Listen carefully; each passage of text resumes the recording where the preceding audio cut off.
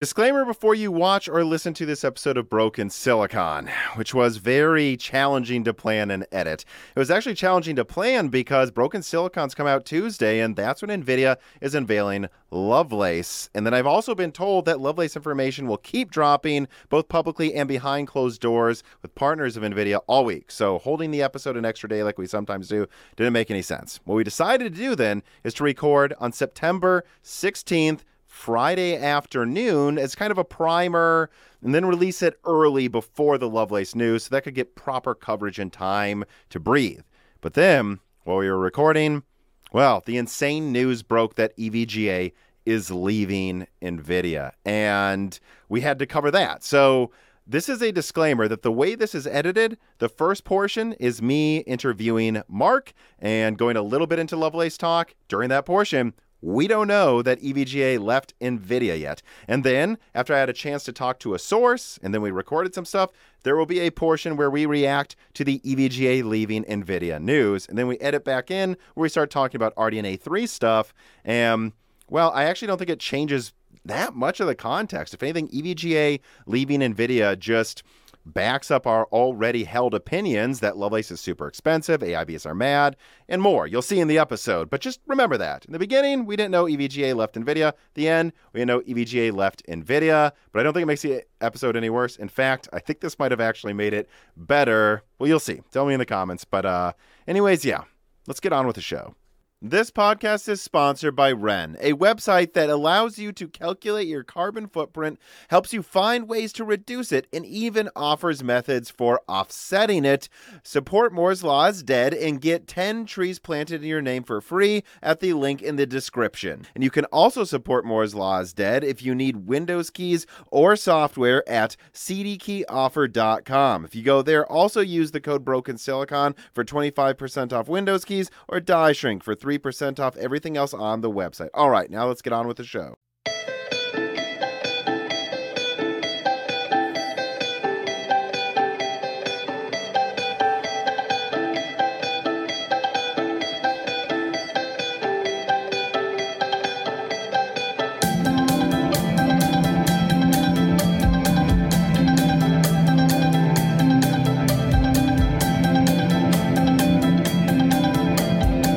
Welcome to Broken Silicon, a gaming hardware podcast. I am your host, Tom, and today I'm joined by someone I've found as I prepared the notes for this show.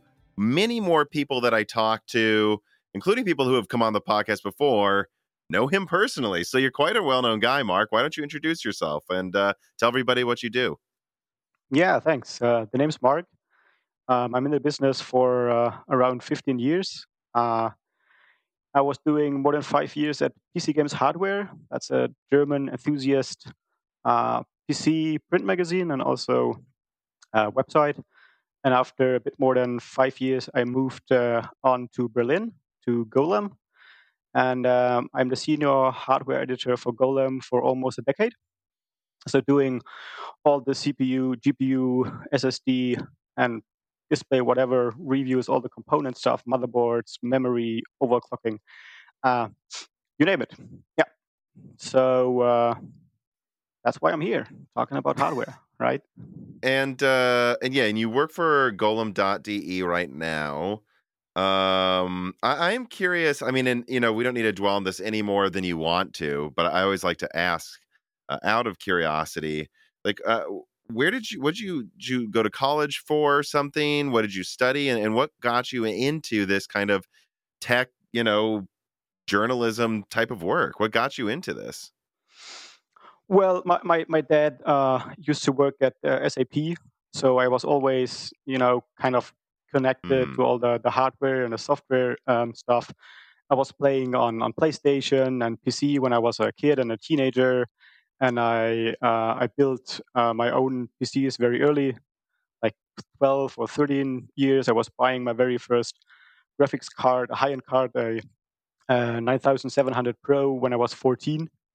Right, I was doing the paper route, so driving around and giving the newspapers to people, and that was a lot of money back in the days when I was 14. So I was able to buy a high-end graphics card, and since then I'm doing high-end hopping. from the very top dog to the very top dog each generation. And yeah, when I was like, yeah, I bought the first hardware, and I was curious how will it compare to the hardware I had before. So I started doing like forum reviews. It was a new Uh-huh. thing back in the days. Today it's pretty common, right? People do it on YouTube or wherever. But back then it was pretty new. So I was starting to talk to, hardware shops and whatsoever if they would loan me hardware to compare. And that's how it all started. And I finished high school and I was doing a traineeship at PC Games Hardware. And after the traineeship, I got a full-time editor and a senior editor, and so everything came together. And I was moving to Berlin, to Golem, to actually study electrical engineering, but I never finished it. So I simply stuck to tech journalism because that's what I love to do. Mm-hmm. So you were going to college, and then this thing that was a hobby just kind of took off, and you just followed that career because you enjoyed it so much. Then Absolutely, yeah. now you brought this up. How did Golem get its name? You said it was an interesting story. There is an interesting story, yeah. So obviously, I'm not the founder of Golem, but the people that founded Golem found a name very fascinating. So a golem is a creature made of clay. It's a Hebrew Mm-hmm. word, and the golem itself, it has no soul, no will. It needs a master, right? And it's up to the master to control the golem and let the golem do some stuff, right?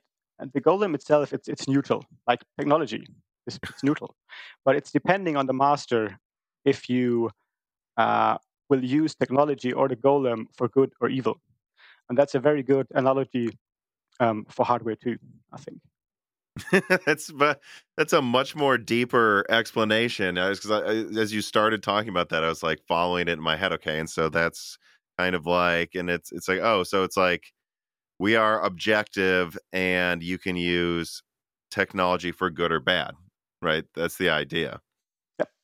That's much deeper than most website names. Usually, it's just it's the sky or Well, game or PC, whatever. PC games hardware. Yeah. Right.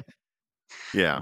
Let me move on to a reader mail here that I think is a good opening question. QH Freddy writes in and he says, how do you say the German market for consumer GPUs and PCs as a whole is different from the rest of Europe and the rest of the world? I've always found it quite interesting how there are several very big German tech news sites and YouTube channels in tech, which are known quite well in English speaking countries.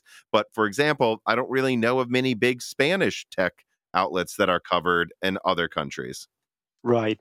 From a European perspective, besides UK, Germany is the largest market for hardware, especially gaming hardware, as far as Mm-hmm. I'm aware.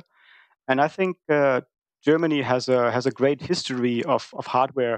So if you ever checked Wikipedia, there's a guy called Konrad Zuse, and he made the first programmable computer of the world back in 1936 or 37, the Mm-hmm. Z1. And also we have the Silicon Saxony.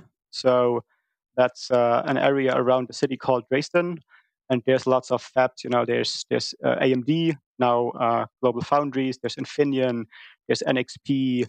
There's Renesas. There's also Bosch doing all the automotive stuff. Mm-hmm. We obviously have large software companies like SAP. So I would say that Germany is very technology driven, and there's lots of enthusiasts. And every time there's like an event, like a tech day, AMD, Intel, Nvidia, Qualcomm, whatsoever, it's usually the German folks asking most of the questions, or even most of the more technical questions. And then there's obviously Ian. Yeah. Chris Rich writes in and he says, if my current GPU died at the end of this year, I'd probably try to replace it with something about as fast but cheaper for a lower price.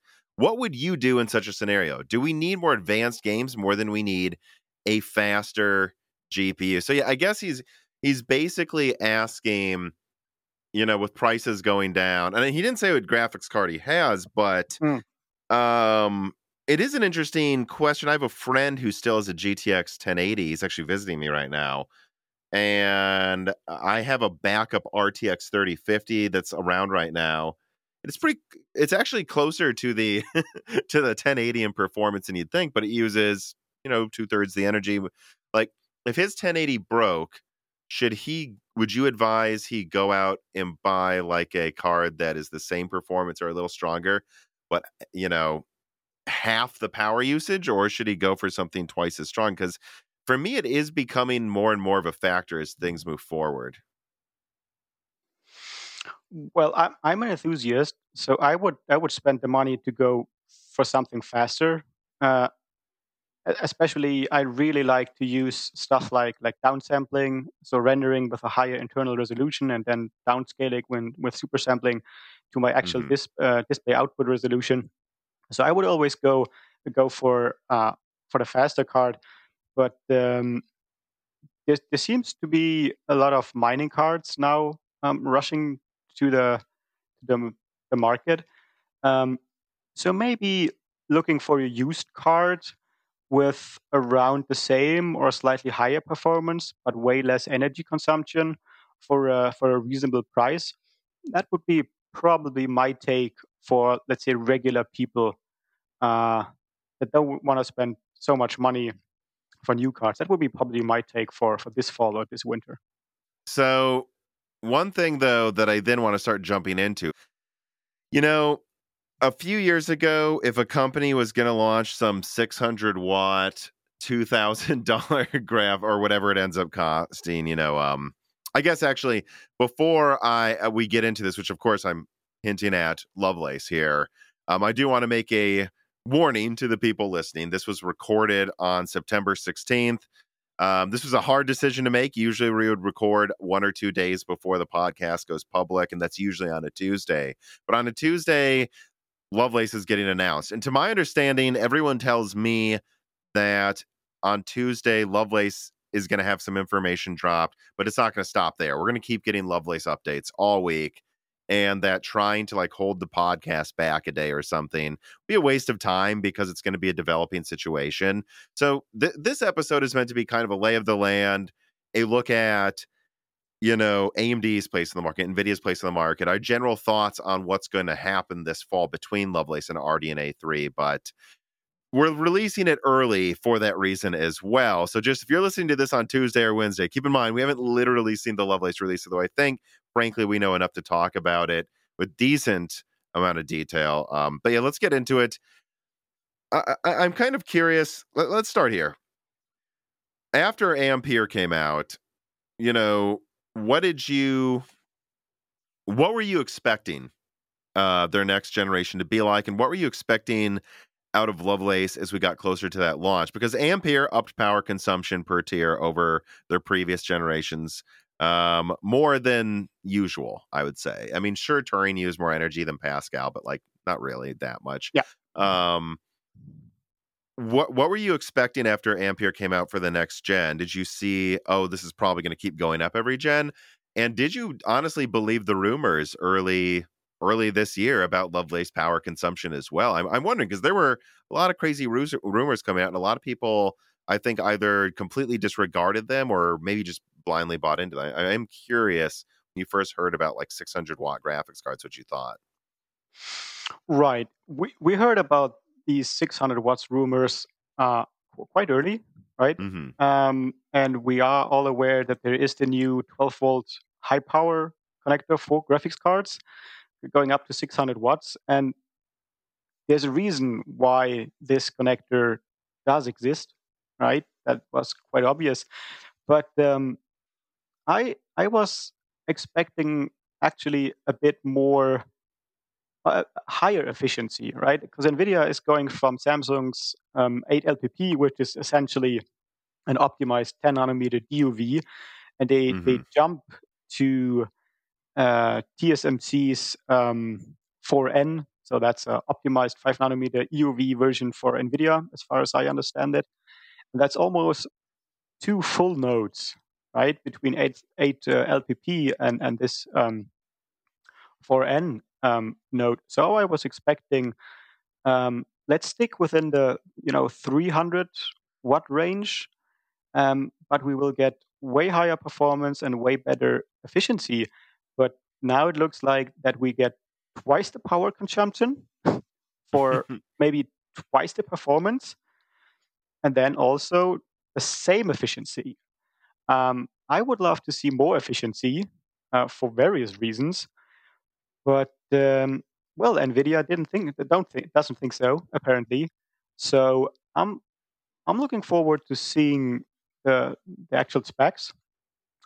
We got some leak stuff, right? Mhm. 450 for the 4090, which is essentially the same as 3090 Ti. Mhm. And But from the yeah, sounds of it, a lot of them will have a dual BIOS, or all of them will, that goes up to yeah, 600 watts. So I think yeah, me and you agree, and that's the thing is, on Tuesday when they unveil this, it doesn't really matter what they say. We're really not going to know how much performance it truly keeps at 450 watts until reviews verify this, right? Like we're yeah, really not going to know yet, because I think what we've got to think about is I agree it's on 4 nanometer, but the question becomes, what did they target the sweet spot voltage of for their architecture? yeah, Because that is yeah, something you design early on, and you say, Polaris, for example, we're gonna like to use an example. I mean, I know AMD had Polaris. It was going to be a certain amount of performance. I don't think it quite hit the performance they wanted on Global Foundries 14 nanometer. And so they pushed it extra hard because AMD had to beat the 1060. But it was probably pushed about 10-20% out of its voltage curve, because some testing on RX 480s showed that if you dropped voltage and clocks by like 10%, you could cut power down by like 30, And so we don't know. Is Lovelace targeting is the sweet spot for the 4090, for example, at 350 watts? At 350 watts, is it like 70% more performance than the 3090 at same power usage? Because that's what you might expect. Or have they targeted the voltage higher so that it's like at 450 watts is when it's, you know, like 50%, like 80% better than a 3090 Ti? That's what I'm wondering. yeah. I would agree. Especially like Polaris, RX 480 back then was 150 watts, right? Hmm. And we went to RX 580 with 185, and RX 590 went all the way up to 225. And yes, clock speeds went up, and you got a bit more performance, but efficiency dropped a lot uh, Yeah. over the years. And so apparently, it wasn't the sweet spot, right? Even for the RX 480, it was a bit too much, I think, for this level of performance. And obviously, RTX 3090 Ti is also way above the sweet spot. So GA 102 apparently was never designed um, to run that high. At least performance is not Well, scaling and it's very based on a well. Samsung Node, which is usually mobile first. Granted, I know 8 nanometer is meant for high performance devices, so they would get mad at me if I said that. But But still, Polaris was also 40 nanometer, and Global Foundries had a license from Samsung. So 40 nanometer for Polaris yep, actually was a Samsung Note too. yeah.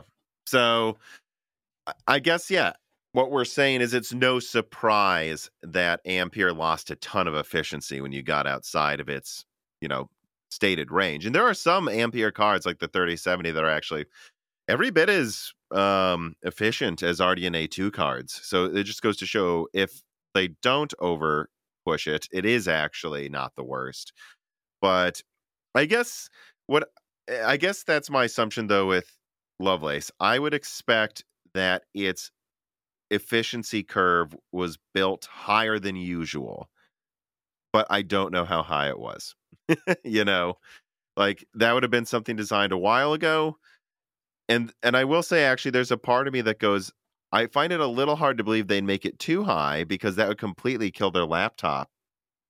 You know, like they might be able to say, oh, there's a 600 watt BIOS in the 4090, and at 600 watts, it doubles performance, so we're good to go. But I would hope it's because they're pushing a card that should be 350 watts to 600 for an extra 30%. Because if in the reality they're pushing a card that's supposed to be 450 to 600, I don't know what they're going to do with some of these lower end Lovelace cards in laptop, frankly, right? Because that only works on desktop. You can't just say, oh, well, 8104 now is meant to run at 300 watts, because then it's a real issue. I don't know.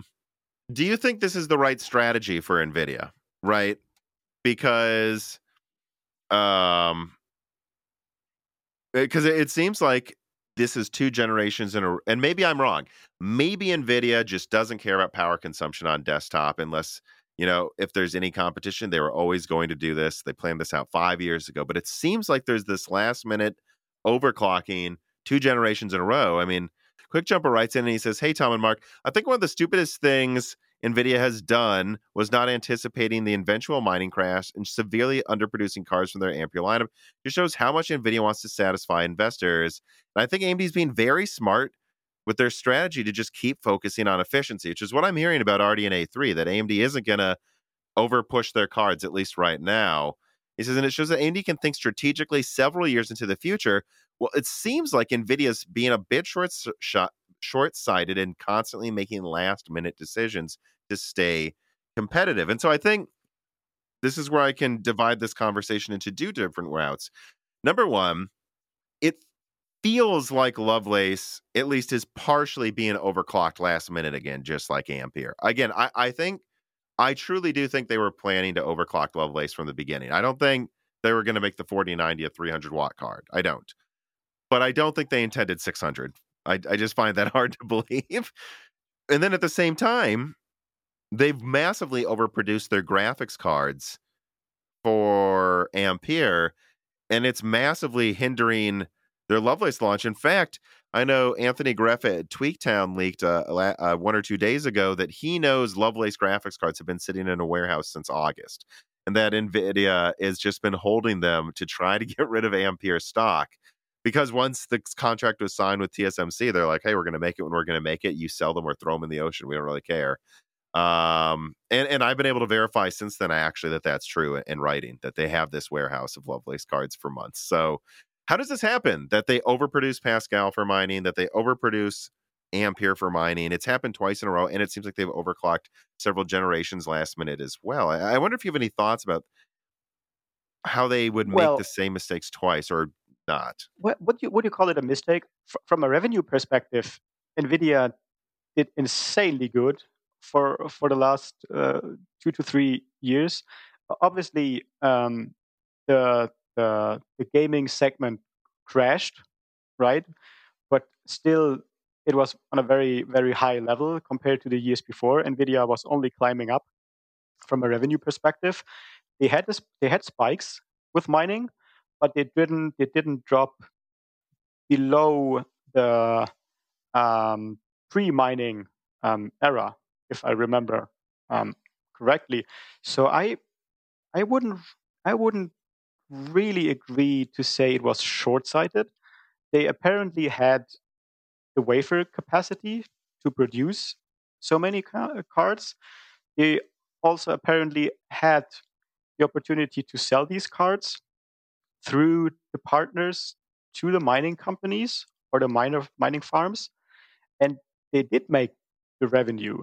And yes, there are some cards, they kind of look like you said, overclocked or pushed over the sweet spot to hit certain performance targets.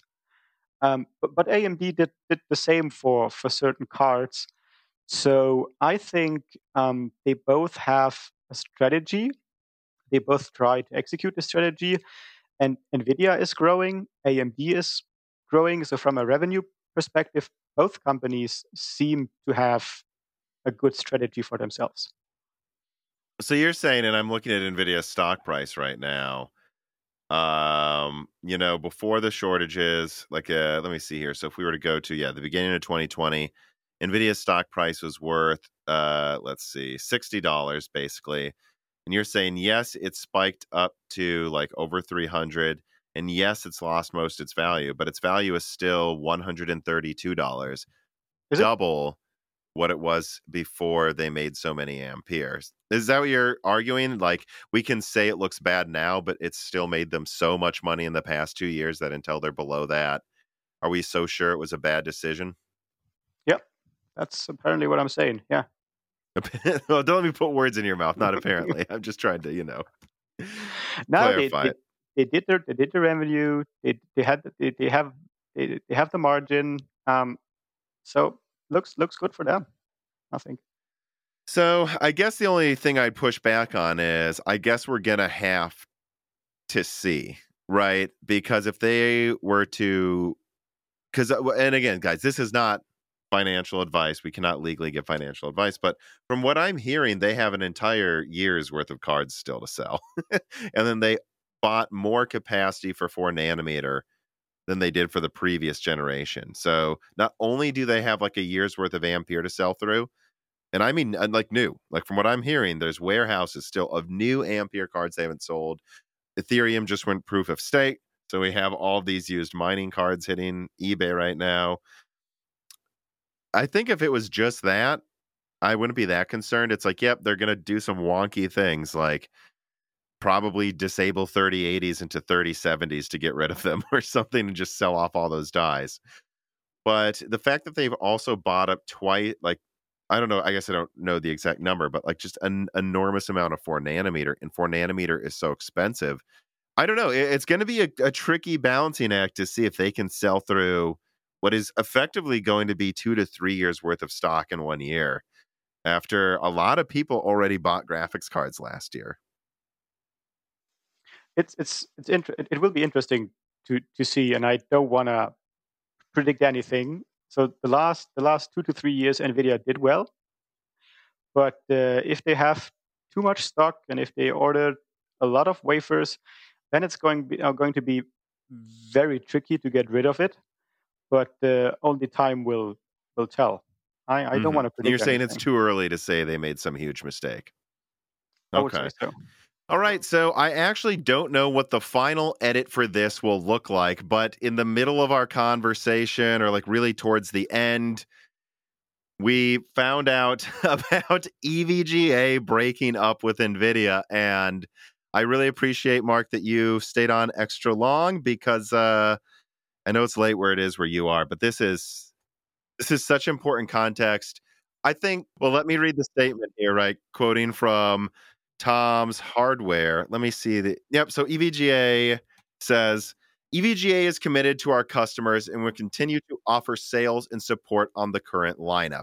Also, EVGA would like to say thank you to our great community for the many years of support and enthusiasm for EVGA products. And I mean, there's not much else to say. You got statements from NVIDIA saying, oh, well, we've had a good relationship with EVGA. We wish them the best, and vice versa. Before we jumped in to add this last minute addition to the podcast, I actually made a few calls with some sources, some of them at EVGA. And let's just say that what they're saying publicly is not the words they're using behind the scenes about why this is happening. What is your gut reaction to seeing this happening? It's bad, and it's probably because of cost. Hmm. Well, and I'll just go through this quickly. I don't want to waste too much time here. From what I've seen, yes, Lovelace is incredibly expensive. And from what I am told by people at EVGA, it's not just that Lovelace is expensive, it's that NVIDIA won't tell them how much it costs. And they're tired of waiting until the last minute to know what the MSRP is going to be for everything, especially now that NVIDIA makes Founders cards. So apparently, Rift started with the Founders series, which they feel is unfairly priced. I did this big leak, NVIDIA's Ultimate Play, where NVIDIA at launch was selling Ampere cards below cost. Well, AIBs were forced to become the bad guys. If anyone was doubting if that story is true, it is true. This is why EVGA is leaving. They're tired of the Founders series being artificially cheaper. They're tired of not knowing what the BOM cost is going to be until right before launch because they can't plan their business case. And apparently, EVGA is in a unique position now where they have a year's worth of cards to sell from the 30 and 20 series still. So they told NVIDIA, it sounds like, this is very quick phone calls, but it sounds like what happened is that EVGA said, we're losing money on every card we sell. We can't afford to do this. And if you tell us to deal with it, which is what I guess NVIDIA did, we have at least a year's worth of cards to sell. We're going to we're going to hit our quarterly marks like it's nothing every quarter anyway. So if you want to, like, basically EVGA is saying their power supply business is going insanely well. Their other businesses are going insanely well, and they have a year's worth of graphics cards to sell and figure out if they're going to do anything else. Right now, it sounds like they have no plans to work with AMD or Intel, though, which is the interesting thing. The good thing about EVGA is they do sell PSUs, and if Lovelace is going up to 600 watts, there's a reason to buy new PSUs. Yeah, and that's very true. I mean, my immediate then thing I'm thinking about is all of the stuff I've been hearing in the background about AIBs being mad, AMD thinking they can just win if they make a decent card at a decent price at decent power consumption. I have no doubts anymore that's true. I don't know what Lovelace is going to cost, but if EVGA is willing to break up with NVIDIA, it costs too much. Do you know EVGA's market share? I think Tom's is citing something like they may have up to 40% in the US. For just NVIDIA market share or GPU market share in general? I think NVIDIA market share. So EVGA apparently is having 40% of the NVIDIA AIB market share. So losing this partner is bad. And to me, it sounds like, from what I'm hearing, EVGA had test boards, validation boards, final boards worked on until about a month ago. But I think negotiations or conversations, whatever you want to call them, broke down with NVIDIA. And they said, we're not moving forward until you tell us how much this costs to make, because we need a business plan and we're hemorrhaging money. And I guess NVIDIA never did. And if you look around at leaked boxed coolers for Lovelace right now, they're all Zotac, Gigabyte, and MSI. Right? I don't think we've seen EVGA boxes leak yet. So I think NVIDIA thought they were bluffing. I think NVIDIA thought EVGA was bluffing. And there's no way they would actually break up with us over this. And I was using this word a lot today, but apparently they didn't bluff. Yeah. Oh, that's some news for sure. Yeah. Yeah. I mean, so there you go. It's God. I wish I could say some of the quotes I've heard exactly, but obviously it would give away people. But man, some of the AMD quotes, some of the NVIDIA quotes, NVIDIA's partners are mad. Let me say that. And I've heard like AMD partners and people who work with both AMD and NVIDIA saying, we can swear this isn't NVIDIA's fucked, is what I keep hearing people say.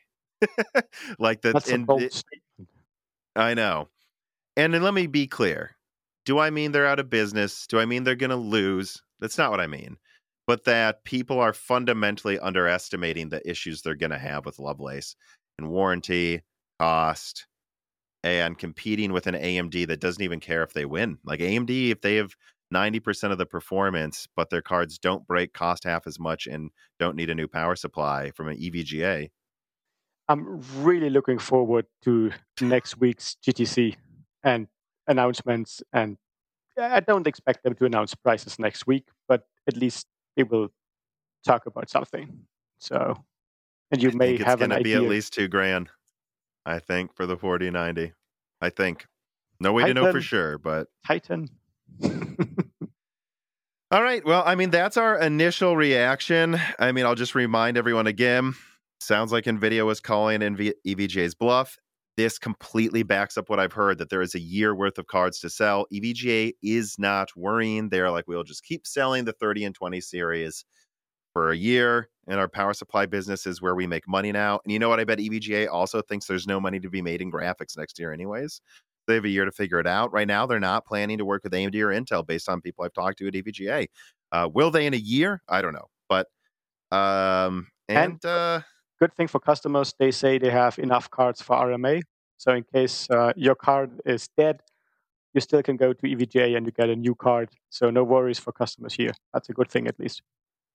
And again, if anyone thinks now's a good time to launch an uncompetitive graphics card, is the worst time to launch any graphics card. Oh man. All right, well, that's everything, right? I want to thank you for doing this last minute edit, but I think we both agreed this is entirely changes the context of it's the news. episode. Yeah. There are a lot of power-hungry graphics cards coming out soon from a green company that doesn't seem so hell-bent on staying green if it means losing the performance crown. And, let's be honest, ludicrous performance is fun. But what isn't fun is feeling guilty for getting devilishly good frame rates, and, well, that's why today, Moore's Law is Dead is sponsored by Ren. Ren is a website that allows you to calculate your carbon footprint, then offset it by funding a diverse mix of carbon reduction projects like tree planting, mineral weathering, and rainforest protection. You just answer a few questions about your lifestyle, and then find ways that you can offset your carbon footprint or even reduce it a bit as well, because let's be honest, no one can reduce their carbon footprint to zero, especially if you're gaming on a Lovelace graphics card, but you can look into ways to reduce it and then offset it as much as possible afterwards, well, if you use Ren. If you're interested in showing support for Moore's Law is Dead or showing support for an Earth that is about to be swarmed by RTX 4000 series graphics cards, click on the link in the description. The first 100 people who sign up using the link in the description will get an extra 10 trees planted in their name. Show support for Moore's Law is Dead and show support for your planet's future. It's about to be full of power-hungry graphics cards at Ren today. Well, let me switch gears here then to AMD. So I guess I just kind of want to ask, generally speaking, because I think you'd probably agree AMD is in a better place now than probably than it's ever been, actually. How did you see Radeon, though? Like, you had a Radeon card. So how did you see Radeon pre-2010? During the GCN, 7970 through Fury era and the RDNA era. It is interesting your first graphics card was Radeon because, and I don't make this joke that much anymore, but when me and Dan used to look back and talk about the graphics card market maybe a decade ago, many people didn't even know what Radeon was in the US, at least. Like, they don't advertise their website. I'll say it, their website pre-2010, 12 was just horrible. Like, it was hard to even find information about Radeon cards outside of review websites. Like, you go to NVIDIA's website, though, they have a spec sheet for each graphics card, these cool looking graphs that tells you how good they are versus the previous generation. I mean, what made you choose Radeon when you did, and how have you seen them evolve over the past couple decades? Right. So it actually was the first card I bought myself. All the other stuff was from friends or gifted or whatsoever. Um, Back then, the 9700 Pro simply was the fastest card available, and I had the money and I was an enthusiast and I wanted to play PC video games with the highest possible quality settings. So I went for the fastest card, and yeah, the ATI card simply was that card. Um, well, over the decades, NVIDIA always was the bigger player.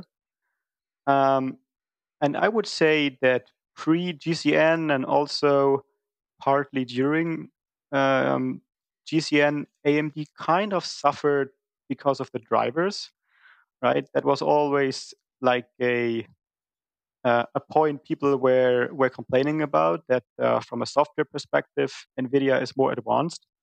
I would agree that back in the days, the GeForce driver was better from a stability perspective and also from a feature perspective. But especially with RDNA and RDNA 2, AMD made huge effort in developing and integrating features the gaming community was asking for.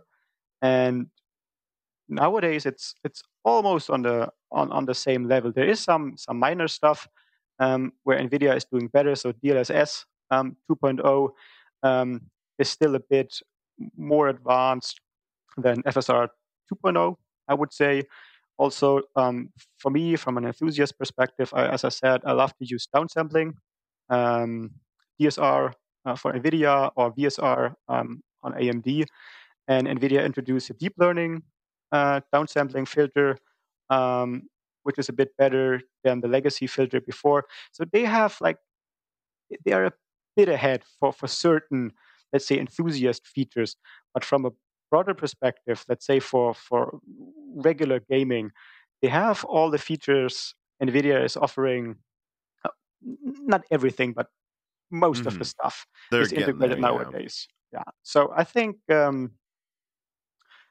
it was mostly a software thing over the last um, decades, and definitely not a hardware thing. And AMD a couple of times had the fastest graphics card for a couple of months compared to NVIDIA. Well, all right. So moving forward, though, here's the interesting thing, though. You talk about AMD taking the crown a few times. Um, and they did, like your card, I think, right? And then the 5870, the The gigahertz 7970, edition, yeah, the 7970 gigahertz edition took the crown. The 290X, I would argue, took the crown. You could say maybe not for a long time because the 780 Ti did arguably take it back until Kepler aged badly. but less Um, memory. yeah, and frankly, just not enough memory. Yeah. Um, but during this time when AMD was taking the crown, they actually lost market share. AMD gained market share heavily with the 4000 series and the 5000 series. And the 5000 took the crown for 6 months. So there's that, I guess. But it is interesting to think that when AMD was going all out, making 300 watt or higher cards with 7970s, 290Xs, that is when NVIDIA just started destroying them in market share, especially the 200 series. Mm. So I wonder what you thought about that, because as someone who reviewed so many NVIDIA and AMD cards over the years, I'm really curious if the things you thought would play out ever really did. Because I think, yeah, I was like, there were so many people that said, for example, the 290X, there's no way it's going to beat the Titan. And then it did at half the price almost. Did you expect that to get AMD a bunch of market share or not? And did you think any of these wins AMD had would make a big difference? Because it never seemed like they did. No, it's quite interesting because there's something. I don't know if there's a similar expression for you in the US, but we have something we call it a Ferrari effect. Hmm. So if a company has the fastest product, people tend to believe that the rest of the lineup is also very good, which is not true for various reasons and for various generations. But there seems to be an effect. But the effect of having the fastest card uh, itself, it's not enough, I think. Um, so if you have a very good mid-range graphics card without having the fastest graphics card, that can be very good for um, the market share too. So you said with GTX 200, Nvidia went away with the market share compared to HD 4000 series. So, and people can fact check me here, but I'm pretty sure I honestly just remember off the top of my head. Like, basically, they were always between 40 to 60% for a while, with NVIDIA usually having most of the market. And then with the 4000 series, which is when AMD just went for it, they had a card, which, yeah, so that'd be the 200. With the 4000 series, AMD launched graphics cards that were two-thirds to half the price of their competition for 90% of the performance. And that's when Yeah, AMD, I believe, got to 55% market share. I actually don't think AMD ever got to 60. but I do believe they got to 55 or almost 60. And after that, they launched the 5000 series, which they took the crown. And it was also still cheaper than NVIDIA. NVIDIA had to launch the GTX 480, which I know is factually had a lot of reliability issues. I mean, that's public. It did. Like, I think there's a big debacle with them and TSMC arguing over it, pointing fingers. And they took the crown, but it was like 10%, and they used double the energy and cost twice as much. So, or 50% more, I think. So they didn't gain any market share then. But then with Fermi 2.0, which I think AMD was caught off guard, NVIDIA brought out a new generation 8 months later with the 500 series. And that's when they got back to over 50%. And then and then from there, AMD basically just started losing like a percent or two per year until it completely fell apart, basically, with Maxwell. So That's yeah, basically what happened. 4,000 and 5,000. These were tiny chips, and the cards were pretty cheap. And AMD Hmm. gained share. Yeah. Um, the 400 series, I think, had a too high. The power consumption was too high.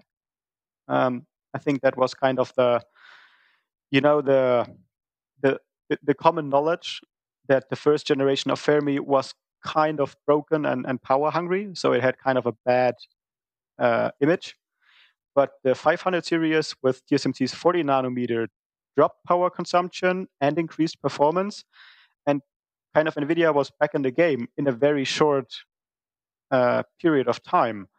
And I think that was the kind of the turnaround. And then NVIDIA executed executed, and AMD came up with 6000 series, and I do think 6000 series was fine. So and a 7000 series too. And as we said earlier, with the gigahertz edition, they again went in front from a performance perspective.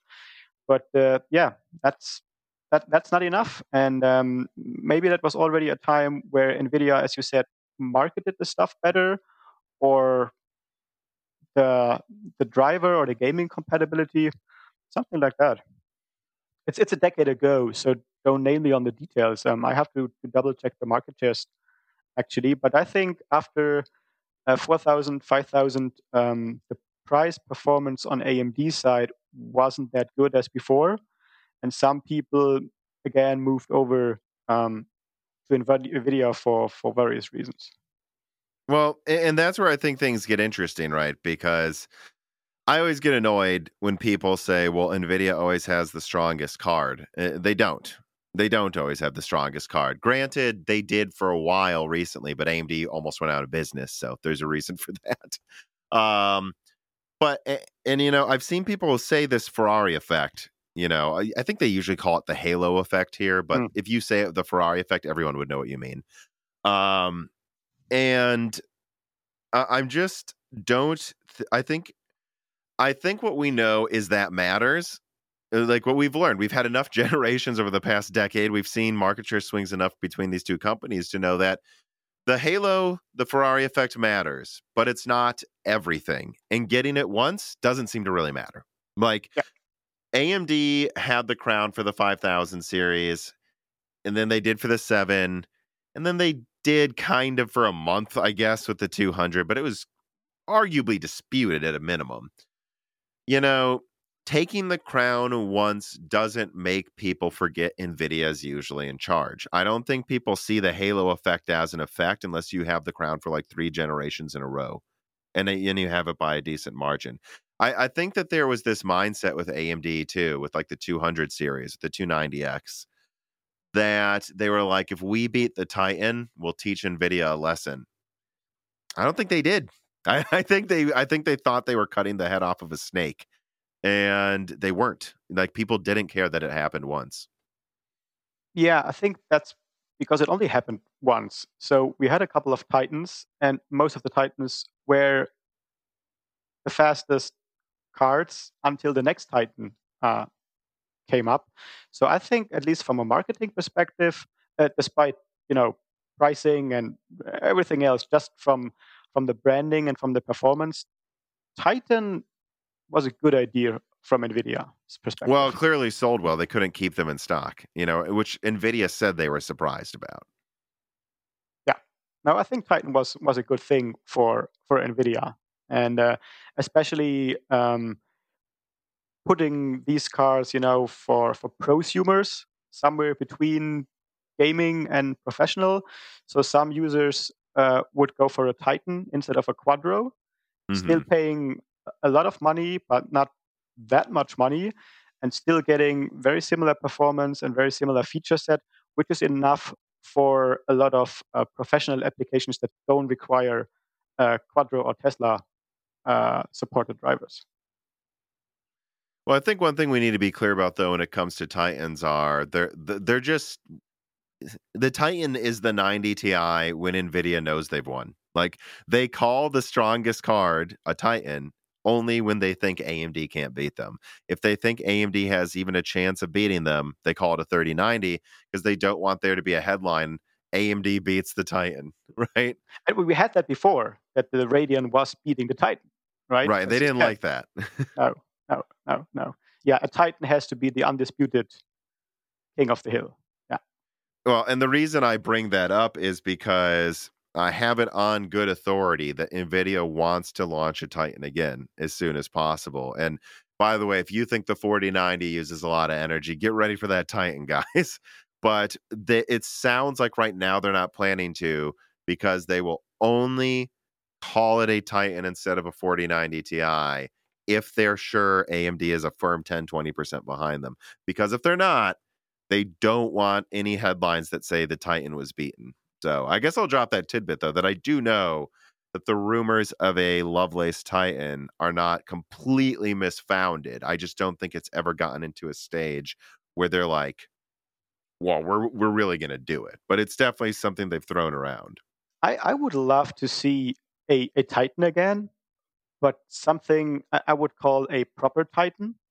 So if NVIDIA is ever launching a Titan card again, I think it's only a real Titan if they use a fully enabled chip.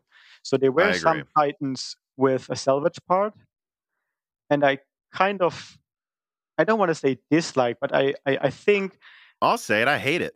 It's it's nice insulting. to have, if I buy a Titan, I want to have, the full package. And full package not only means, having the fastest card, it also means I want to have the most memory you can get, fully enabled chip, highest clock rates, highest wattage if I actually want it. So the full package, including the chip. And I think it's a pity that some Titans don't have a fully enabled chip. And I think if they go for other Lovelace, they should use a fully enabled 8102 with the full 144 SMs. SMs.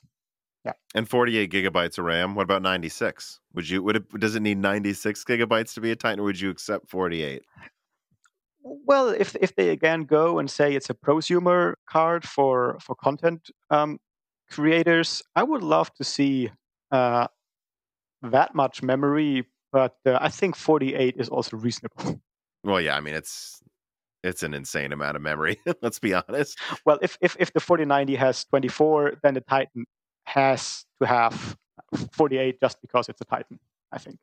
Right, like that was insulting. Again, I think when the 1080 Ti had 11 gigabytes and the Titan had 12, it didn't seem that special. And again, the original Pascal Titan was not the full die. But yeah, I think there's a reason that you're gonna see partially disabled Titans for a while. I would agree if they do a Titan this gen, it's going to be 48 gigabytes. I don't think they would do 24 with the 4090. But if why would they? And I'm and like, it doesn't logically make sense for Nvidia to launch a, for example, fully enabled 96 gigabyte Titan, because all you're doing is launching a not Quadro anymore.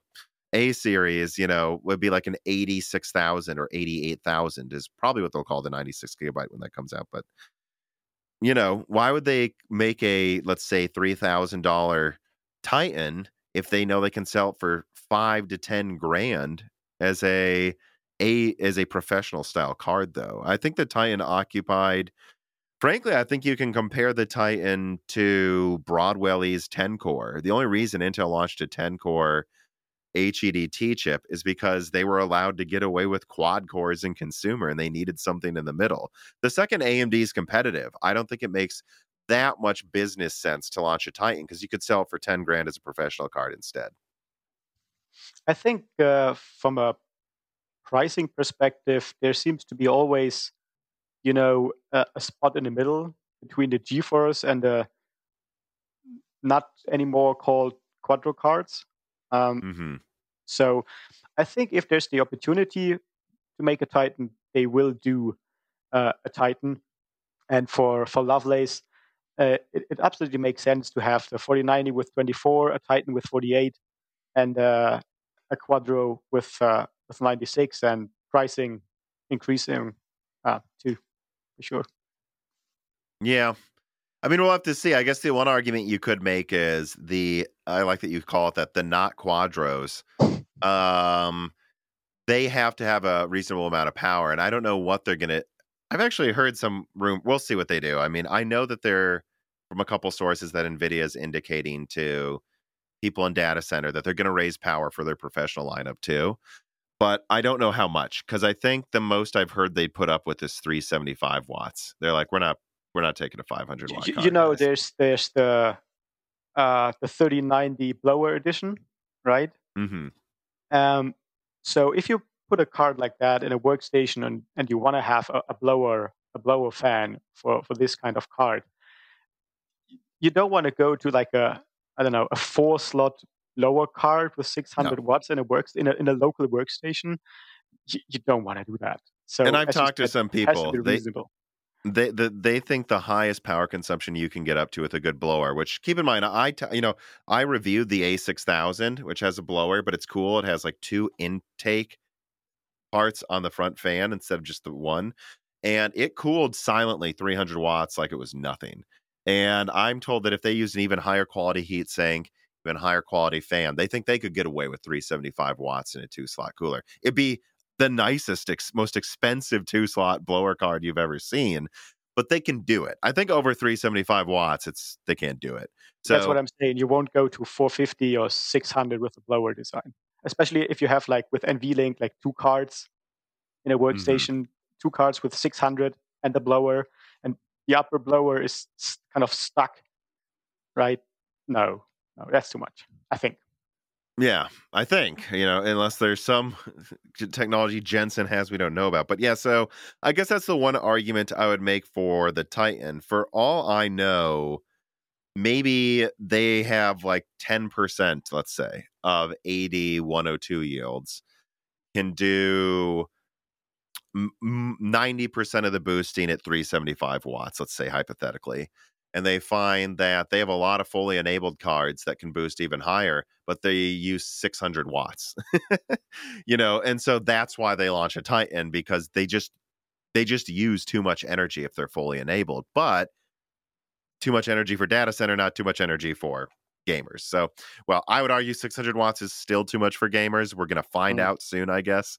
Yeah, if that's true. But I actually want to switch gears back to AMD here and ask this reader mail. Super Creepin writes in and he says, "What specifically do you think AMD, or really more specifically Radeon, should do besides increasing performance to increase its mind share over NVIDIA and GeForce?" And we were getting on this conversation before we talked about the Titan. I'm kind of just circling back. What we've learned, when AMD made their cards dirt cheap with the 4000 series, they took market share, but they also didn't make a lot of money. And that allowed NVIDIA to make more money despite having less market share, and then spend that on R&D to make a better series later on. Which, I mean, because yeah, Maxwell would have been designed right after Fermi. That's when they would have started working on it. So they took all that money, started working on Maxwell. AMD didn't have the money to do that.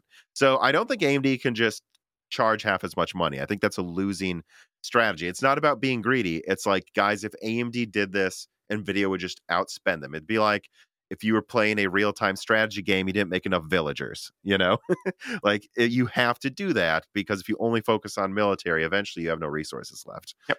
Yep. I think that's a good analogy. But and if you just go for the crown, it doesn't work if you just take the crown once or No, twice.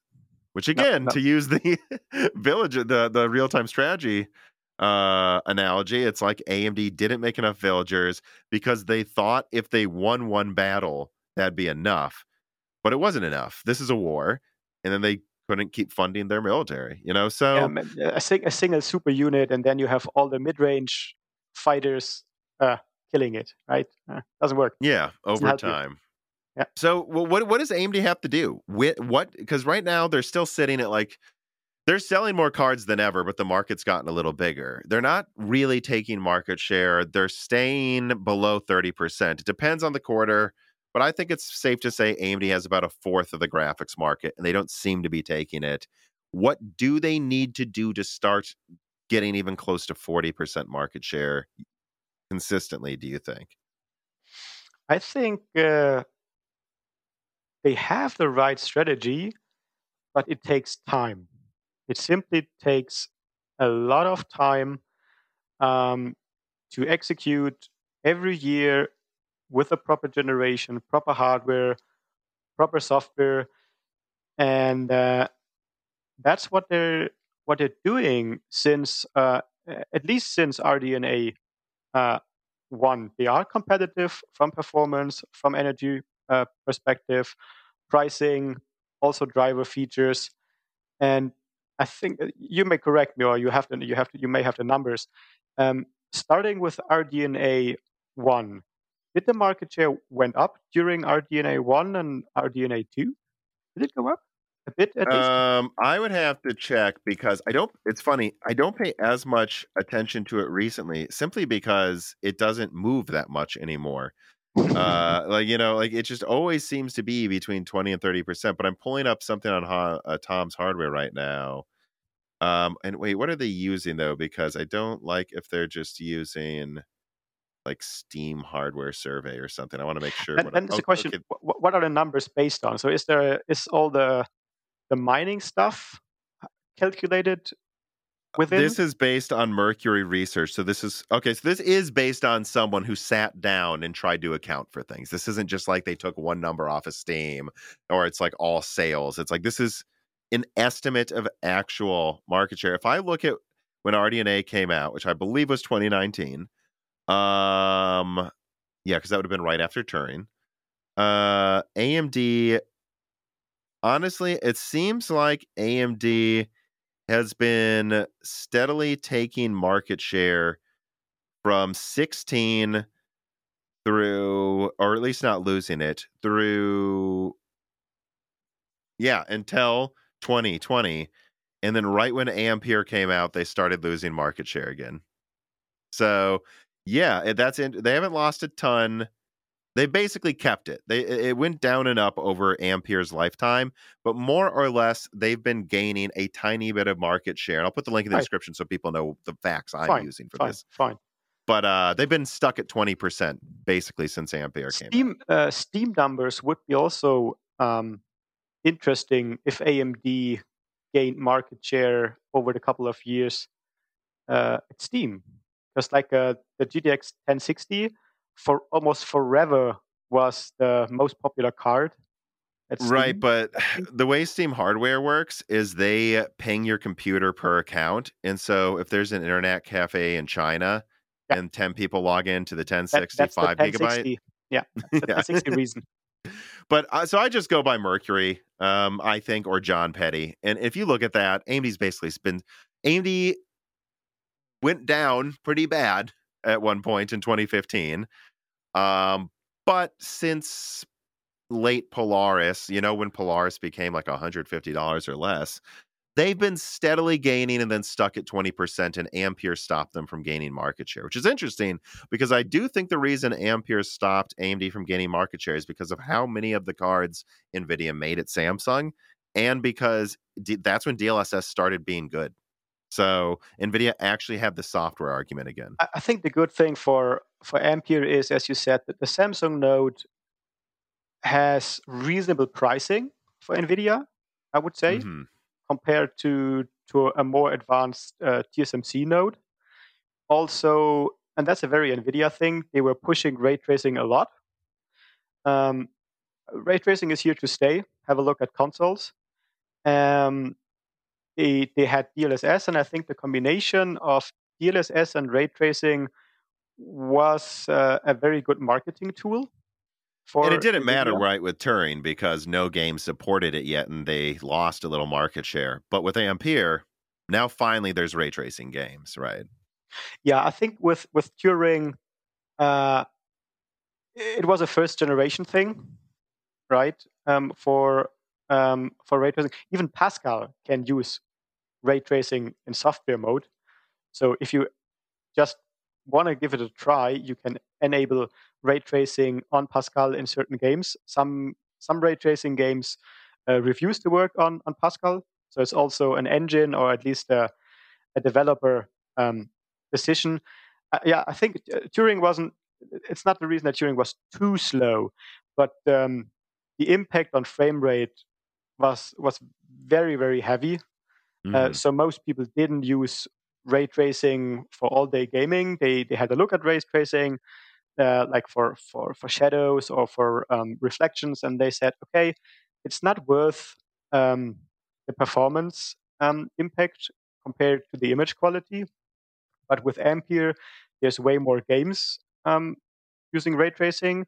There's also way more games being optimized for ray tracing performance, also coming from consoles.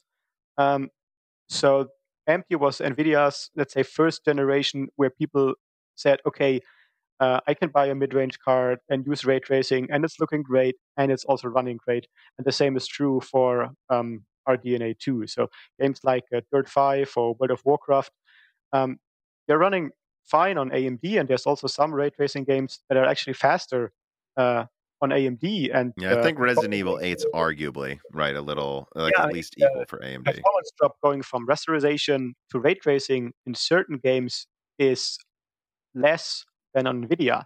So also saying that AMD has uh, a lower ray tracing performance is not true in general too. It's always a question of engine, of game, of settings, of optimizations. Well, so just to round out the last discussion, though, and I agree. I think AMD, and I've been talking to some people like in the comments, like answering questions on YouTube and stuff, like when they ask, what can AMD do to take market share? I think we just have to say it. What AMD needs to do is match NVIDIA software features, make sure they never have driver issues again, and then just make good cards for 4 years straight. It's going to take, I think, 4 years of just good cards. And I think near the end of those 4 years, once people don't regard Radeon as worse than NVIDIA, that's when the Ferrari effect would matter. But it doesn't matter if people think badly of your brand. The halo doesn't matter then. For comparison, have a look at Ryzen, right? Hmm. Um, First generation of Ryzen was good, but not astonishing. Especially the application performance was better than the gaming performance relative to Intel. But then with Ryzen 2000 and 5000, um, Ryzen was getting better and better and better. And especially in Germany, AMD CPUs are very Hmm. popular. And I think Ryzen is a good example that over like 4 to 5 years, having a good product getting even better will give you the market share and also maybe even the advantage compared to the competition. And Intel is not a small company, right? They do good products too. Hmm. So I Well, think it's a long term thing. It needs a couple of years. and so, yeah, I mean, and that's what I tell people. It's just, I think we're going to have to wait. I think RDNA 1 was arguably not even as big of a deal as Zen 1. And so I think RDNA 2 is kind of like, I don't know, the Zen Plus moment. I think The I Zen think moment. Yeah. yeah, it wasn't even Zen 2, and I think RDNA 3 might be a Zen 2 moment. But remember, it wasn't until Zen 3 that AMD started really taking that desktop market share. I mean, Zen 2 kind of started it, but so I don't think we're going to see until RDNA 4 potentially AMD really going in. If it Um, matches Ryzen, then yes. yeah. Yeah. Which let me move on to this reader mail here because I actually do have an answer for it. And it's kind of tangential to what we're talking about. Let's see. Kaiser Aliro writes and he says, "Hi, Mark and Tom. How much do you think AMD will close the ray tracing performance gap this generation? Have you heard any rumblings on this? Besides final prices, this feels like the last thing that hasn't leaked about RDNA 3 yet." And I did, when I saw this reader mail, reach out to a source about it, as I occasionally do. And the person did get back to me and told me that, and remember, if you work at AMD or Intel or NVIDIA, it's not like you know everything about everything. It's like you worked on this part of it. That's what you know. This person tells me that ray tracing was a major focus of RDNA 3 in a way RDNA 2 wasn't. In other words, RDNA 2 added ray tracing, and it's not like they just, like I've seen people online say AMD bolted ray tracing on. It's like you don't bolt things onto an architecture. Thought went into it. They thought that, but RDNA 3, there was a major focus to vastly improve ray tracing performance. What I don't have an exact number yet, and frankly, we're going to know everything about RDNA 3 in like 2 weeks or something. So I see no reason for me to try to give an exact number. But one thing I was able to pin down is that with ray tracing, RDNA 3 should firmly beat all Ampere cards. So don't expect the flagship RDNA 3 card to have any trouble beating a 3090 Ti with both of them having ray tracing cranked up. But of course, it's a much stronger, newer card, so you'd expect that. How much better will it be than the 3090 Ti? I don't know. I think it's quite possible it's like at least 50% better or meets or exceeds Lovelace, but I just don't know besides that, right? It's a bigger jump than RDNA 2's ray tracing performance was over like Turing, but I can't nail down if it's, double RDNA 2's, triple or quadruples. I don't have an exact number yet, but it will be much closer.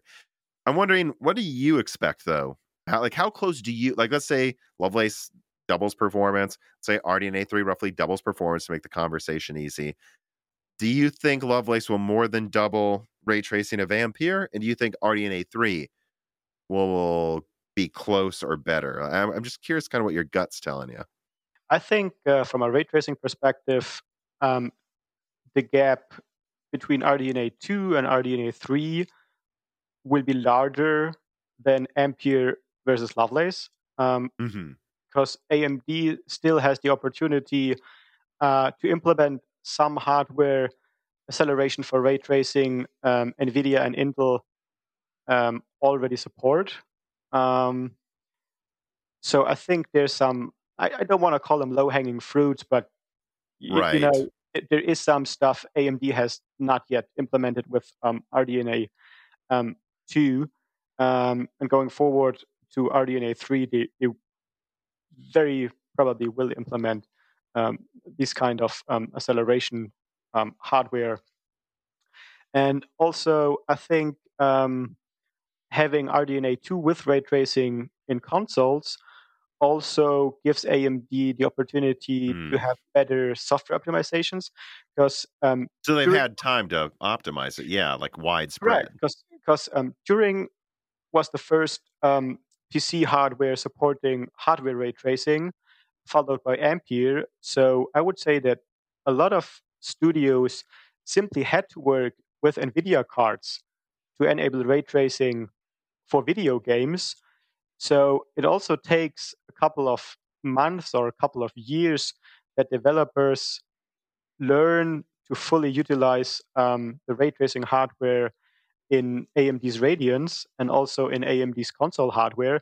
And I think with Xbox Series XS and also PlayStation 5 in the market now for some time, AMD also stepped up in terms of software optimizations. And the combination of having better software and better hardware will get AMD to the point that they can match Lovelace in terms of rasterization and ray tracing performance. And I think ray tracing performance is one of the let's say issues of RDNA 2. People were kind of complaining, saying, "All right, if I buy a GeForce, I have better ray tracing performance." Then you have people saying, "I I don't mind ray tracing. I just want to have the fastest rasterization Hmm. graphics card," which is also a reason. But I think ray tracing is here to stay, and we already have some PC games like Metro Exodus, um, Hmm. the new Which version. runs fine on a 3050, I found, which surprised Yes, me. it does. And ray tracing, especially ambient occlusion ray tracing, is simply astonishing, and it requires a ray tracing enabled card. So ray tracing is here to stay for sure. Yeah, I think there's two interesting things to point out, kind of piggybacking off of the what you were just saying. Number one, what I would bring up is also AMD didn't have a lot of RDNA 2 really was their first attempt at ray tracing, basically. I know they had like little demos with Crytek and the Vega ray tracing. Mhm. It's like kind of just shoehorning it in, and it's really no different than the fact that we've had ray tracing actually.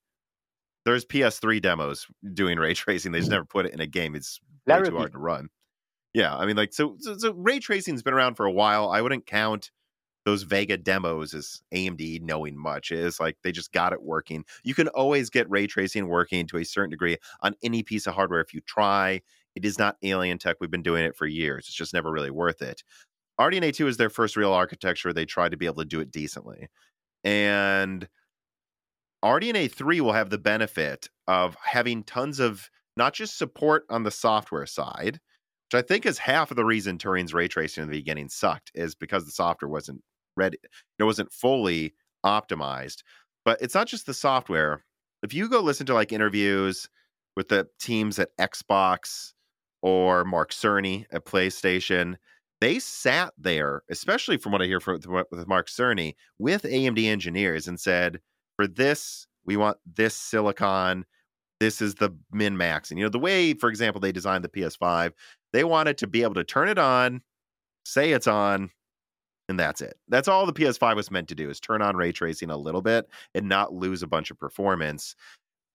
But designing that architecture, learning what makes it efficiently able to run, they'll take that and they'll go, oh, so these are the things we need to focus on to accelerate ray tracing even better in RDNA 3. And they didn't have that feedback, that buy-in from like Microsoft and Sony helping them min max, I think, until the consoles were out. So they have that. I would also point out that Turing wasn't, people will say that's NVIDIA's first generation of ray tracing. It was kind of their 1.5. Like Volta had tensor cores. Volta runs ray tracing better than Pascal in benchmarks. But that was their first gen, is they like tensor cores, it can denoise it there. Turing is the one where they really, really kind of optimized it, I feel like. And Ampere is kind of like I mean, they say it. I think they say third generation tensor cores in their advertising with Ampere. Ampere's third generation tensor cores, not second. So I think that's worth pointing out too, is that NVIDIA has had much more experience working on ray tracing even before Turing. And RDNA 3 is AMD's real first attempt. In fact, we should kind of be surprised that RDNA 2 worked well with ray tracing at all.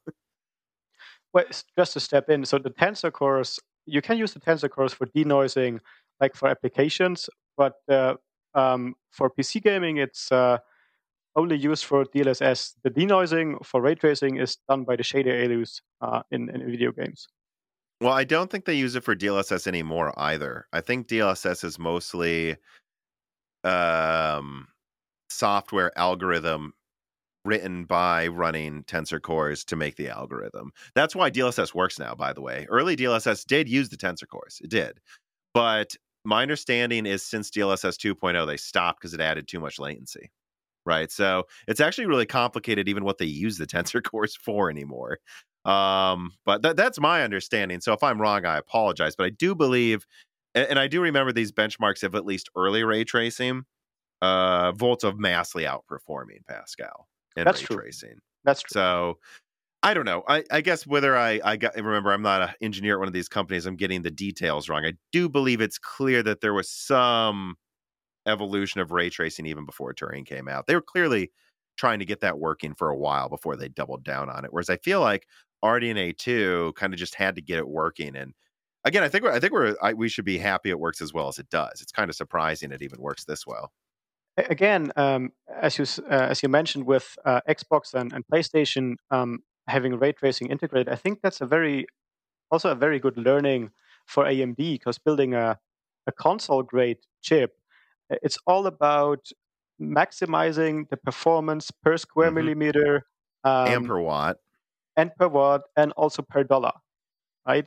Because Microsoft and Sony, they don't pay much for these kind of chips compared to the margin you have with some desktop graphics cards.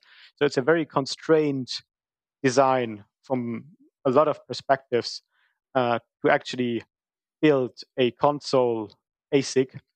And I think if you can manage to squeeze in ray tracing in a console chip, you have a very, very good learning how to implement this kind of technology in a full fat PC or workstation or even server grade GPU ASIC.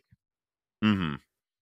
So it sounds like then, to round back to the beginning of this discussion of ray tracing with RDNA 3, you would be surprised, would you? Would you be surprised if Lovelace ray tracing, like, again, let's say you have two cards, RDNA 3, Lovelace, same raster. Would you be surprised if Lovelace was 20% better of ray tracing? Or like, at what point do you think it'll be a surprise? Like, do you think they'll be within 10%, 20? And it's not like anyone's, this is a decent amount of speculation here. So I'm not asking anyone to put you in a firing squad if you get it wrong, but I'm wondering what you expect. I would expect if they have the same raster performance, I would expect Lovelace and the RDNA 3 roughly on the same ray tracing level 2, without any, DLSS, FSR, whatever upscaling stuff, native resolution. I would say, I guess, roughly the same. To clarify then, maybe this is a way of putting it, maybe NVIDIA wins on average, but there will be AMD games where AMD does better. Is that what you would say, if with ray tracing? Like, it would be that enough where it depends on... Yeah, I think it always depends on the game. So I would never say this architecture is better suited for ray tracing, because the engine, the game, even the settings and the scene you're running in a game can change the relation between two cards. So you may go, let's say, you take the first level of Crysis and NVIDIA wins. You take the second level, NVIDIA wins. You go back to the first level and you use medium ray tracing instead of high ray tracing, and then again NVIDIA will win. So also from a benchmarking perspective, it's very tricky to figure out what kind of data do I have? What kind of data do I have to interpret? So usually you need a lot of scenes to check, to actually have something where you can say, right, this is representative for the performance I want to show. If you just grab a random safe game and benchmark two cards and say, hey, this card is faster, this is only true for this game, for this safe game, for this driver, for this everything, right? So you need a lot of games, a lot of scenes, a lot of benchmarks to actually justify if one card has on average a better ray tracing or raster performance. Especially with ray tracing, it's very tricky. Yeah, I think it's entirely conceivable that what you might see is in level, because right now NVIDIA just typically runs ray tracing better. If you crank it up more, obviously that gives NVIDIA more of an advantage in most games, but it's not like if I turn ray tracing down to low, AMD wins. It's NVIDIA still wins. No. It wouldn't surprise me if like when there's a lot of like metal, like when there's like a ton of mirrors NVIDIA wins with Lovelace, but in a room where it's metal reflections and there's a little like it may come down to how many of the types of reflections even. And this is something we've seen actually a game that I'm aware of that's notorious for this type of thing. It's not ray tracing, but Deus Ex Mankind of Deus Ex Mankind Divided. They found that the built-in benchmark was one of the hardest parts of the game to run, but at the same time, it also kind of hurt AMD less than NVIDIA. And you go into other scenes, NVIDIA wins. Halo Infinite, I think they found that if you go outside, NVIDIA gets hammered more than AMD relative to inside of areas. So this is a thing that it's going to be tricky. Deus Ex Mankind Divided was an AMD game, right? It was. Yeah, So there yeah. you go. Yeah, I know. But It's hey, not- they it's didn't not always tessellate the an case. entire ocean you can't see like in Crysis 2, that NVIDIA game. That one was well, we're kind of Unique. let's I know. Let's round out the kind of RDNA 3 architecture discussion with this question here. Reese, what is it? And what's this message over here? You want treats, belly rubs, walks, and to not overpay for Windows keys. Well, I can definitely handle the treats, belly rubs, and walks on my own. I can't help Reese with getting reasonably priced Microsoft keys without CDKeyOffer.com. This piece of content is sponsored by CDKeyOffer.com, a long-term sponsor of Moore's Law's Dead and its community for any time someone in my community needs reasonably priced Office or Microsoft operating system keys without paying excessive monopolistic pricing.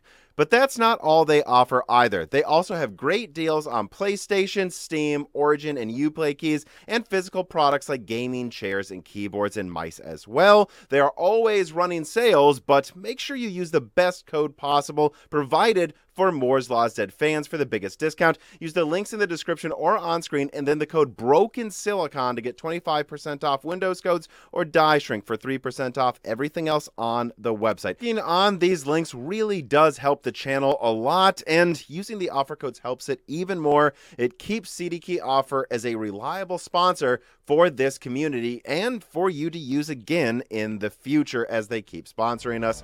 Go to CDKeyOffer.com today. Capelio writes in, and he says, RDNA 3 will bring the first consumer GPUs built with chiplets, 5nm in this case was one of them. What are your predictions for what we'll learn about how chiplets and their required interconnects will affect GPU performance positively and or negatively? So I'm just going to take this question to mean, like, what are you most curious to learn about when it comes to RDNA 3? What do you expect will be a thing we discover? Because I think you've probably seen the leaks. We know it seems to have, a graphics chip, memory controller chips. They can stack a little bit of Infinity Cache extra if they want to. I'll put a link in the description for, the stuff that I think people should know. But what are you most excited to test and learn about from RDNA 3? So, besides, let's say, the regular stuff like raster performance, ray tracing performance, wattage, all that stuff, that's very basic, let's say. What I'm looking forward to check out is actually how much of the power consumption is used to move data between the chiplets. If we take a look at like Ryzen or EPYC, the I/O die the I/O die is consuming a lot of energy, and with Navi 32 and Navi 31, we also have a GCD and multiple MCDs.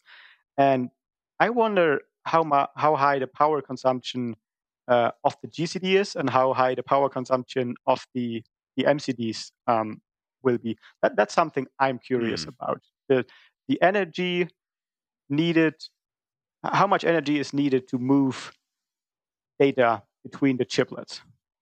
That's an interesting question, too, because I've heard a couple of interesting whispers about actually what the max configuration for Navi 31 could be. That we might be underestimating how many memory controller chips we can put on it. So I guess I'll throw that out there too. We'll have to see. But it'd be interesting if like the graphics chip always on the top one, Navi 31, for example. Let's just say that the graphics chip always would use like 150 watts if it had one memory controller. So it's like, all right, so you're saying now it only has 164-bit memory interface, only uses 150 watts. You go, well, yeah, it doesn't have enough bandwidth too, though.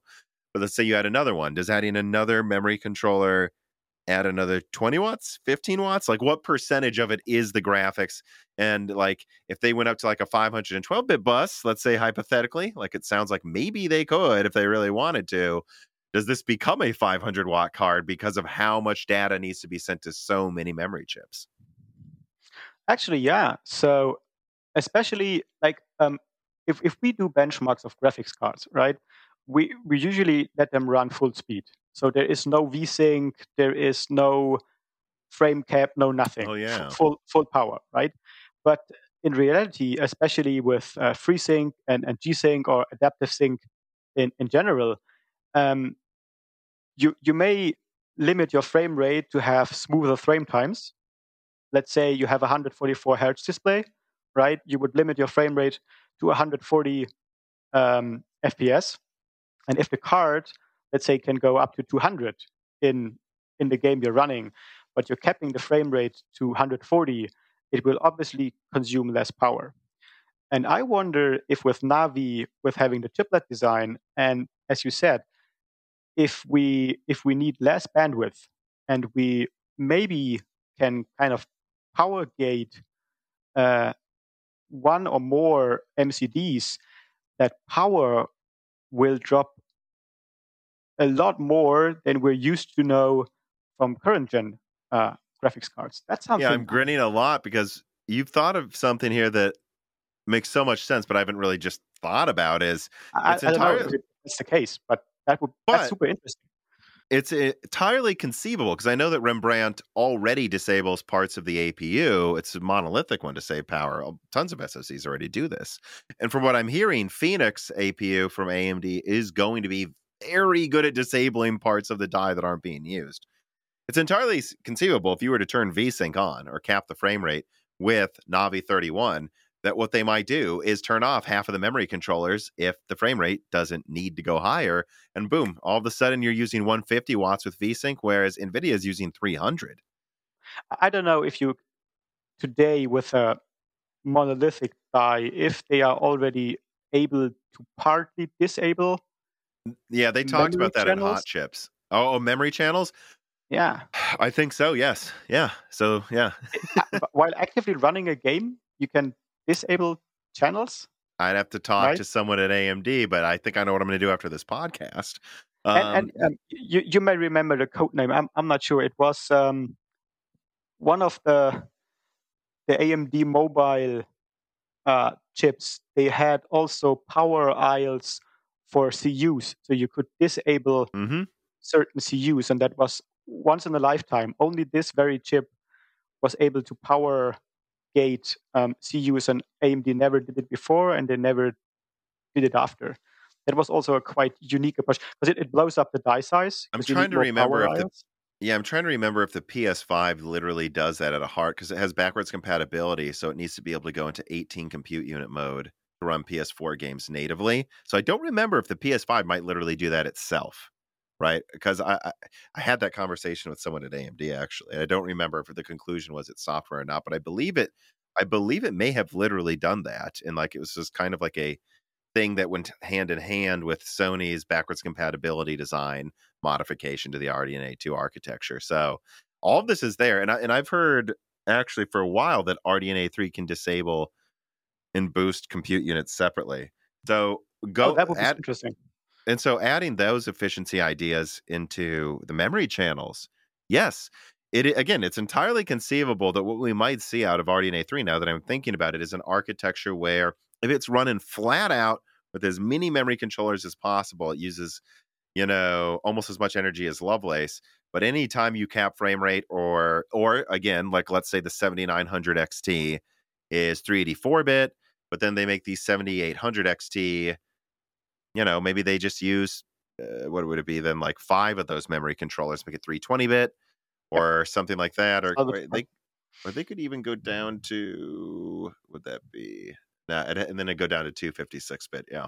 Yep. Or is Um, it just because I 56? think it's per 64-bit with Yeah. RDNA 3. I don't Right. think they could go to like 288-bit or something weird. Yeah, I mean, you could see them say, "Hey, now the 6900 or 7900 XT is, I don't know, 330 watts, and the 7800 XT is 250." Like it would be, it's going to be interesting to see. I think we are stumbling into realizing a major advantage in efficiency AMD is probably going to have. I think that's a very great thing about chiplets in general, like with also with Epic. So obviously, having all the chiplets and moving data between the chiplets, that's a very hard task. That's a very tough problem to solve.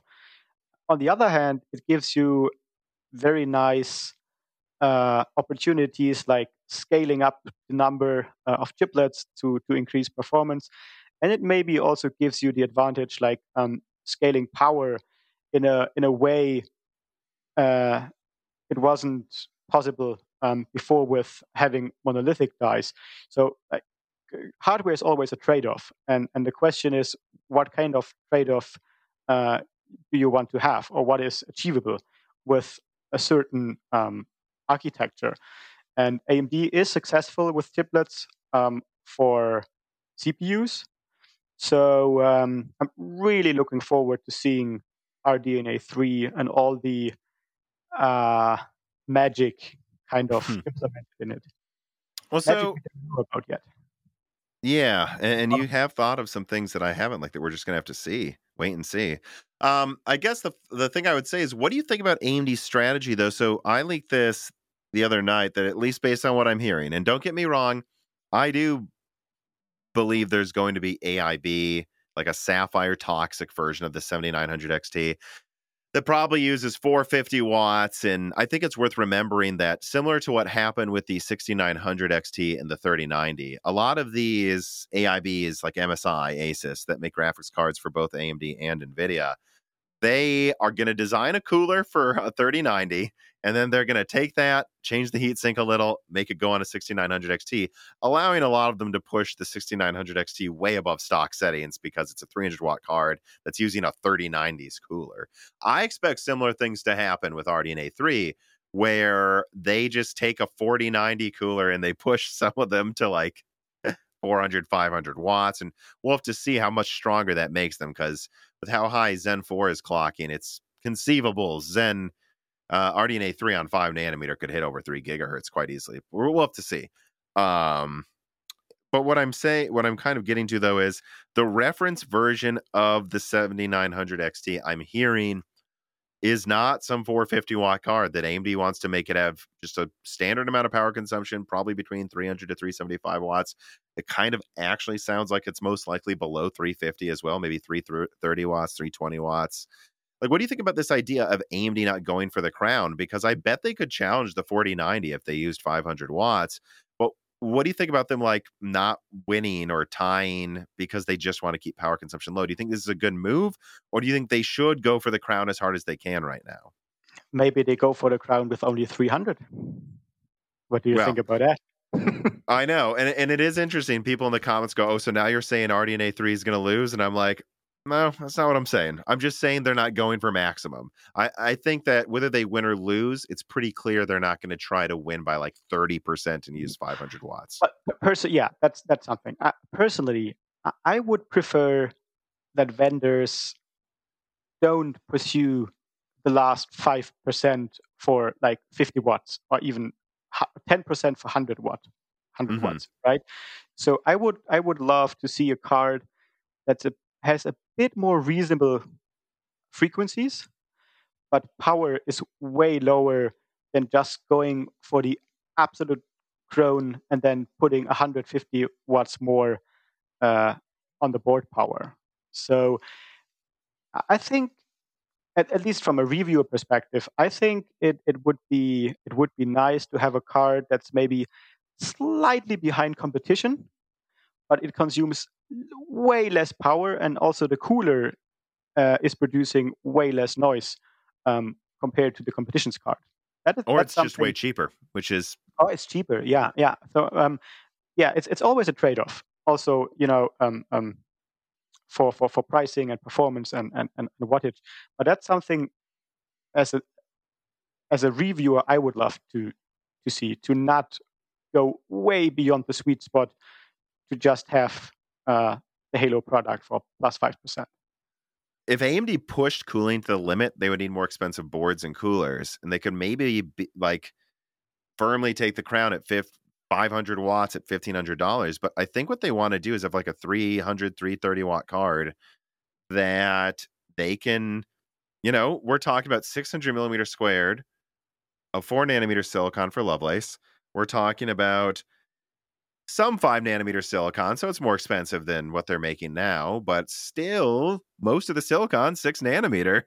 Like I think AMD can make a 7900 XT that's $1,200 and pretty much just matches the 4090 while using half the energy. I think that's just a better product, especially for this year when energy costs are up. I think AMD sees like this is the chance to let NVIDIA become known as the hot company or From a manufacturing perspective, so the price you have to pay for wafers and the chips themselves, I think the combination of having a single N5 and couple N6, especially tiny N6 chiplets, uh, is a super nice approach. And we all know that NVIDIA kind of likes to go super large monolithic dies. And yeah. 4 nanometer or 4N, as you said, yes, it's more expensive than N6. It's also definitely more expensive than N5. There is some, negotiations, right? How many wafers, how many chips per wafer, whatever. But in average, it's probably more expensive. And also yield Well, rate and is a AMD is a thing. much higher tier partner too, so I don't think any deal NVIDIA gets is better than AMD, most likely. That's something to assume. Yeah, yeah. Too. Yeah, yield rate is a thing. If you go above 600 square millimeter with 4 nanometer, um, and we saw it with a couple of cards before, as we mentioned, with the Titans not being fully enabled uh, chips. This is a yield thing, right? And it's not getting better with 600 square millimeter on N4. Definitely not. Well, and now that we're like kind of really into the efficiency discussion, let me switch gears here to a reader mail from Bfish. He says, I have a mostly laptop centric question. Although AMD hasn't had the best luck gaining desktop market share, they seem to be doing better than in laptop, even though NVIDIA seems to be pushing power on desktop, which is true. AMD's kind of been stagnant in desktop for the past few years in market share for graphics cards, but for laptop, they are gaining right now. He says, let me see. Even though NVIDIA seems to be pushing power on desktop, the node shrink should be great for laptop, shouldn't it? And they have dominant mind share. It does already release laptop Alchemist models that may be their only segments release discrete GPUs to in the future. How do you see the laptop market shaping up next year? Do you see AMD and or Intel eating into NVIDIA's market dominance? Right. I think there's two there's two questions within one Mm-hmm. question. Um, one thing is AMD versus Intel from a laptop perspective, where you don't have discrete graphics, and then there's also like the gaming laptops where you have a dedicated GeForce or a dedicated Radeon on top of Mm-hmm. the CPU. And I think there, I have to double check the numbers. I think AMD is gaining market share for laptops without discrete graphics. So AMD versus Intel laptop Mm-hmm. market share. AMD is gaining market share. And I think the reason is that AMD's Ryzen for mobile, especially the last two generations, are more energy efficient than Intel's offering. So you have a better performance at a lower wattage. And nowadays, you quite often have also a longer battery lifetime.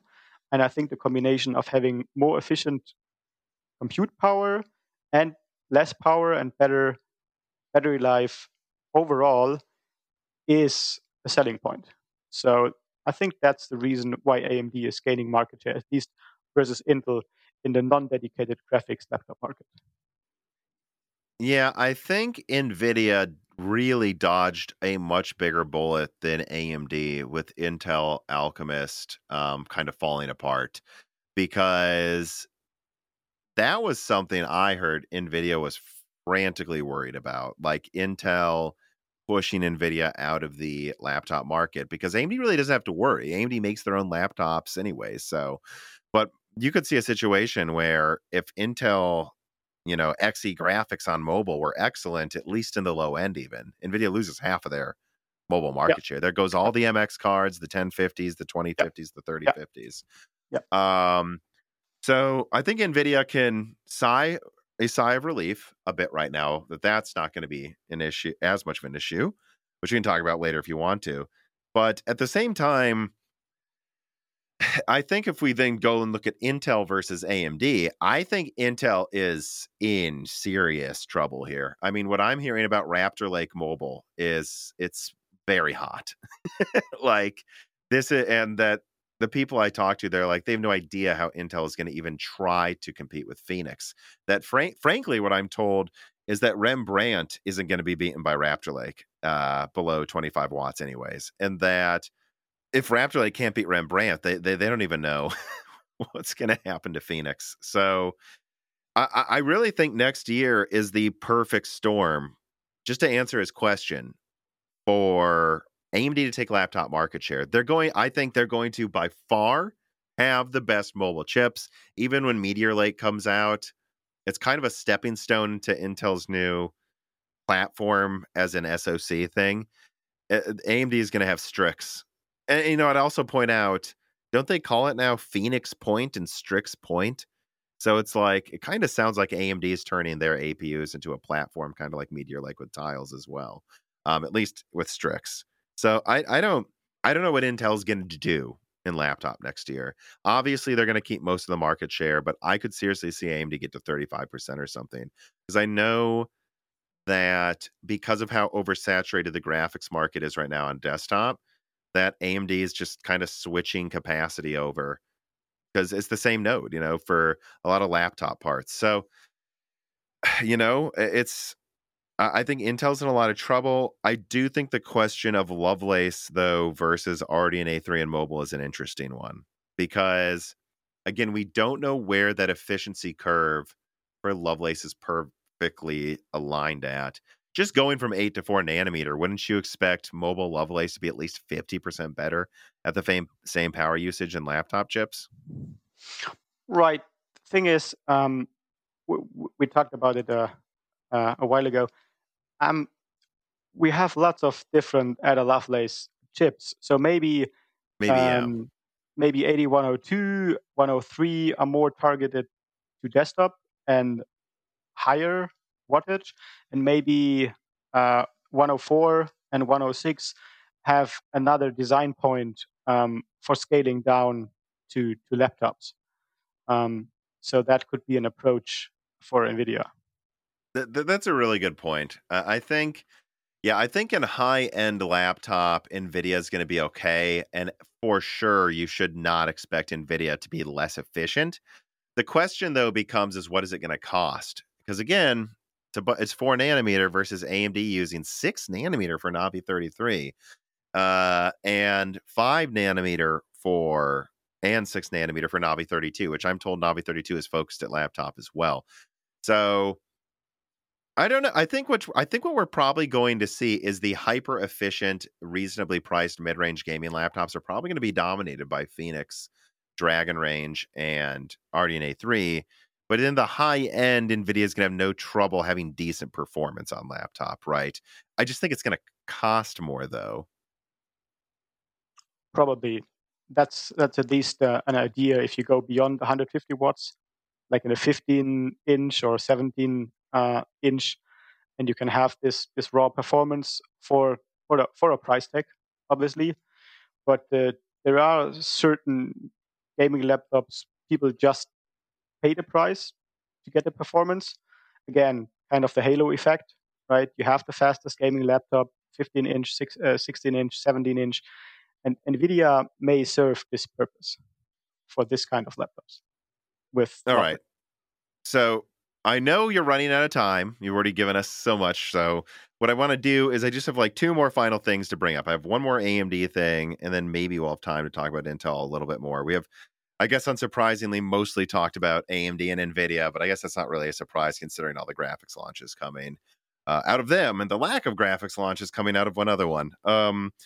But let me ask this, because I think this is an interesting question that people are going to start asking a lot next year. Swiggles writes in and he says, "Hey, Tom and Mark, we have continued to see the importance and pressure AMD has put on competitors to make markets better for consumers, however indirectly over the past few years. However, how much longer do you see them continuing to keep playing the nice guy and start really acting like they are larger counterparts in CPU and GPU that we've been much more critical of in the past few years for being greedy?" So, how would you answer that? You go first. I would disagree. Um, we saw it with Ryzen last year. We see it with Ryzen this year. As soon as AMD has the advantage in performance, you pay the price uh, for the performance. And we talked about Radeon HD 4000 having super low prices uh, for a reason. NVIDIA, AMD was trying to gain market share. They had tiny chips, and selling the cards for a lower price is an idea to gain market share. They tried. It kind of worked, but not forever. And AMD is not a nice guy. Nvidia is not a nice guy. Intel is not a nice guy. They Hmm. all are not nice guys from this point of view. They want to make money, and if they see a chance to make money, they will take the opportunity and make money. And yeah, so I would disagree that they kind of still play the underdog uh, game. They don't. If they have the performance, they have the price, and it's reasonable and it's okay from a business perspective. Yeah, I guess what I would say is, and I think you kind of said this in so many words, is I kind of reject the premise of the question because they're not a nice guy. None of these companies are evil or nice. The only thing I would say is that doesn't mean you should assume AMD is going to do everything Intel and Nvidia did. Like only Nvidia came up with the GeForce Partner Program. Only Intel came up with, well, actually, partially. There's a little bit of rebate stuff going on with all these companies, but Intel's the one who paid Dell, you know, billions of dollars to not sell AMD products. What I would say to Swiggles is don't assume if AMD gets in charge, there's going to be an AMD partner program and they're going to try to be monopolistic and do that. Having said that, they're going to do what they think they can do to keep any market share they take. Some of that might not seem as mean as AMD and Intel, but it stops there. I still think if AMD has the best chip, they're going to charge for it if they're sure, right? But I just wouldn't assume they're going to become an evil empire. I think it takes a while and it would take different leadership to make those types of decisions. Or I don't know if you disagree with me on that. Like we No, shouldn't I assume do. the worst. Not the worst. We shouldn't assume the worst. But even if you look back, like Athlon FX, it Hmm. was the highest priced CPU in the market except Intel's Extreme Edition. So if there's opportunity to put a price tag on it, companies will do it, and Hmm. it's just how it works, right? Yeah, and I think AMD learned a lesson from that one too. Like from my perspective, if you go back and look at what happened with Athlon, I think they tried to milk the market too quickly. Like I don't know what they were thinking. They just doubled prices gen over gen the second they could, and it kind of stop them from getting market share. So that's the other thing I would say is, again, whatever AMD does, it's because they think it's a good business decision. So if they take the market and then they charge 20% more, it's not because they're not evil. It's because they know if they double prices, that's stupid. Like they'll lose market share. Yep. It's But that's the only. it's a delicate balance, right? Always. And I think now they know it's a delicate balance. So I would just say, don't expect them to be as greedy as NVIDIA. But if they're not as greedy as NVIDIA, it's because they think that would be stupid, not because they're nice guys. Because none of these companies are nice guys. All right. I guess the final thing I want to talk about, because I know you have just 10 minutes or something left here. Intel. How do you see Intel's place in the market? And we can talk about recent Alchemist or really Arc roadmap changing rumors as much as you want or a little, but what do you see as Intel's main challenges? What do you expect out of Arc and Alchemist? And just, yeah, I mean, go on. Right. Obviously, Intel has a lot of different sections, right? Mm-hmm. Different groups. They have client, they have desktop, they have mobile, they have server, they have AGX. So desktop and client is still doing fine. Raptor Lake is coming up, having a great gaming performance, I would say. Also, application performance should go up substantially because of the double amount of e-cores. Server business did not go well, right, the last quarter, and it probably won't be well the next and the one after, because Sapphire Rapids is delayed and AMD is coming up with Genoa. So Pat Gelsinger said he believes that Intel is at the bottom for at least a quarter, and they will work up again in the quarters to come. And I think as soon as Sapphire Rapids actually hits the market, and if Emerald is not too much delayed, I think the server business should be fine again. Client and desktop gaming looks fine so far, I think. Sorry, it looks fine so far. Graphics is a question, right? You had Arc as a topic a lot over the last couple of weeks. Mm-hmm. And, well, I mean, let's be fair. I've been talking about XE for years when people were just ignoring it, and it was weird, and then it was exciting, and now it's kind of depressing.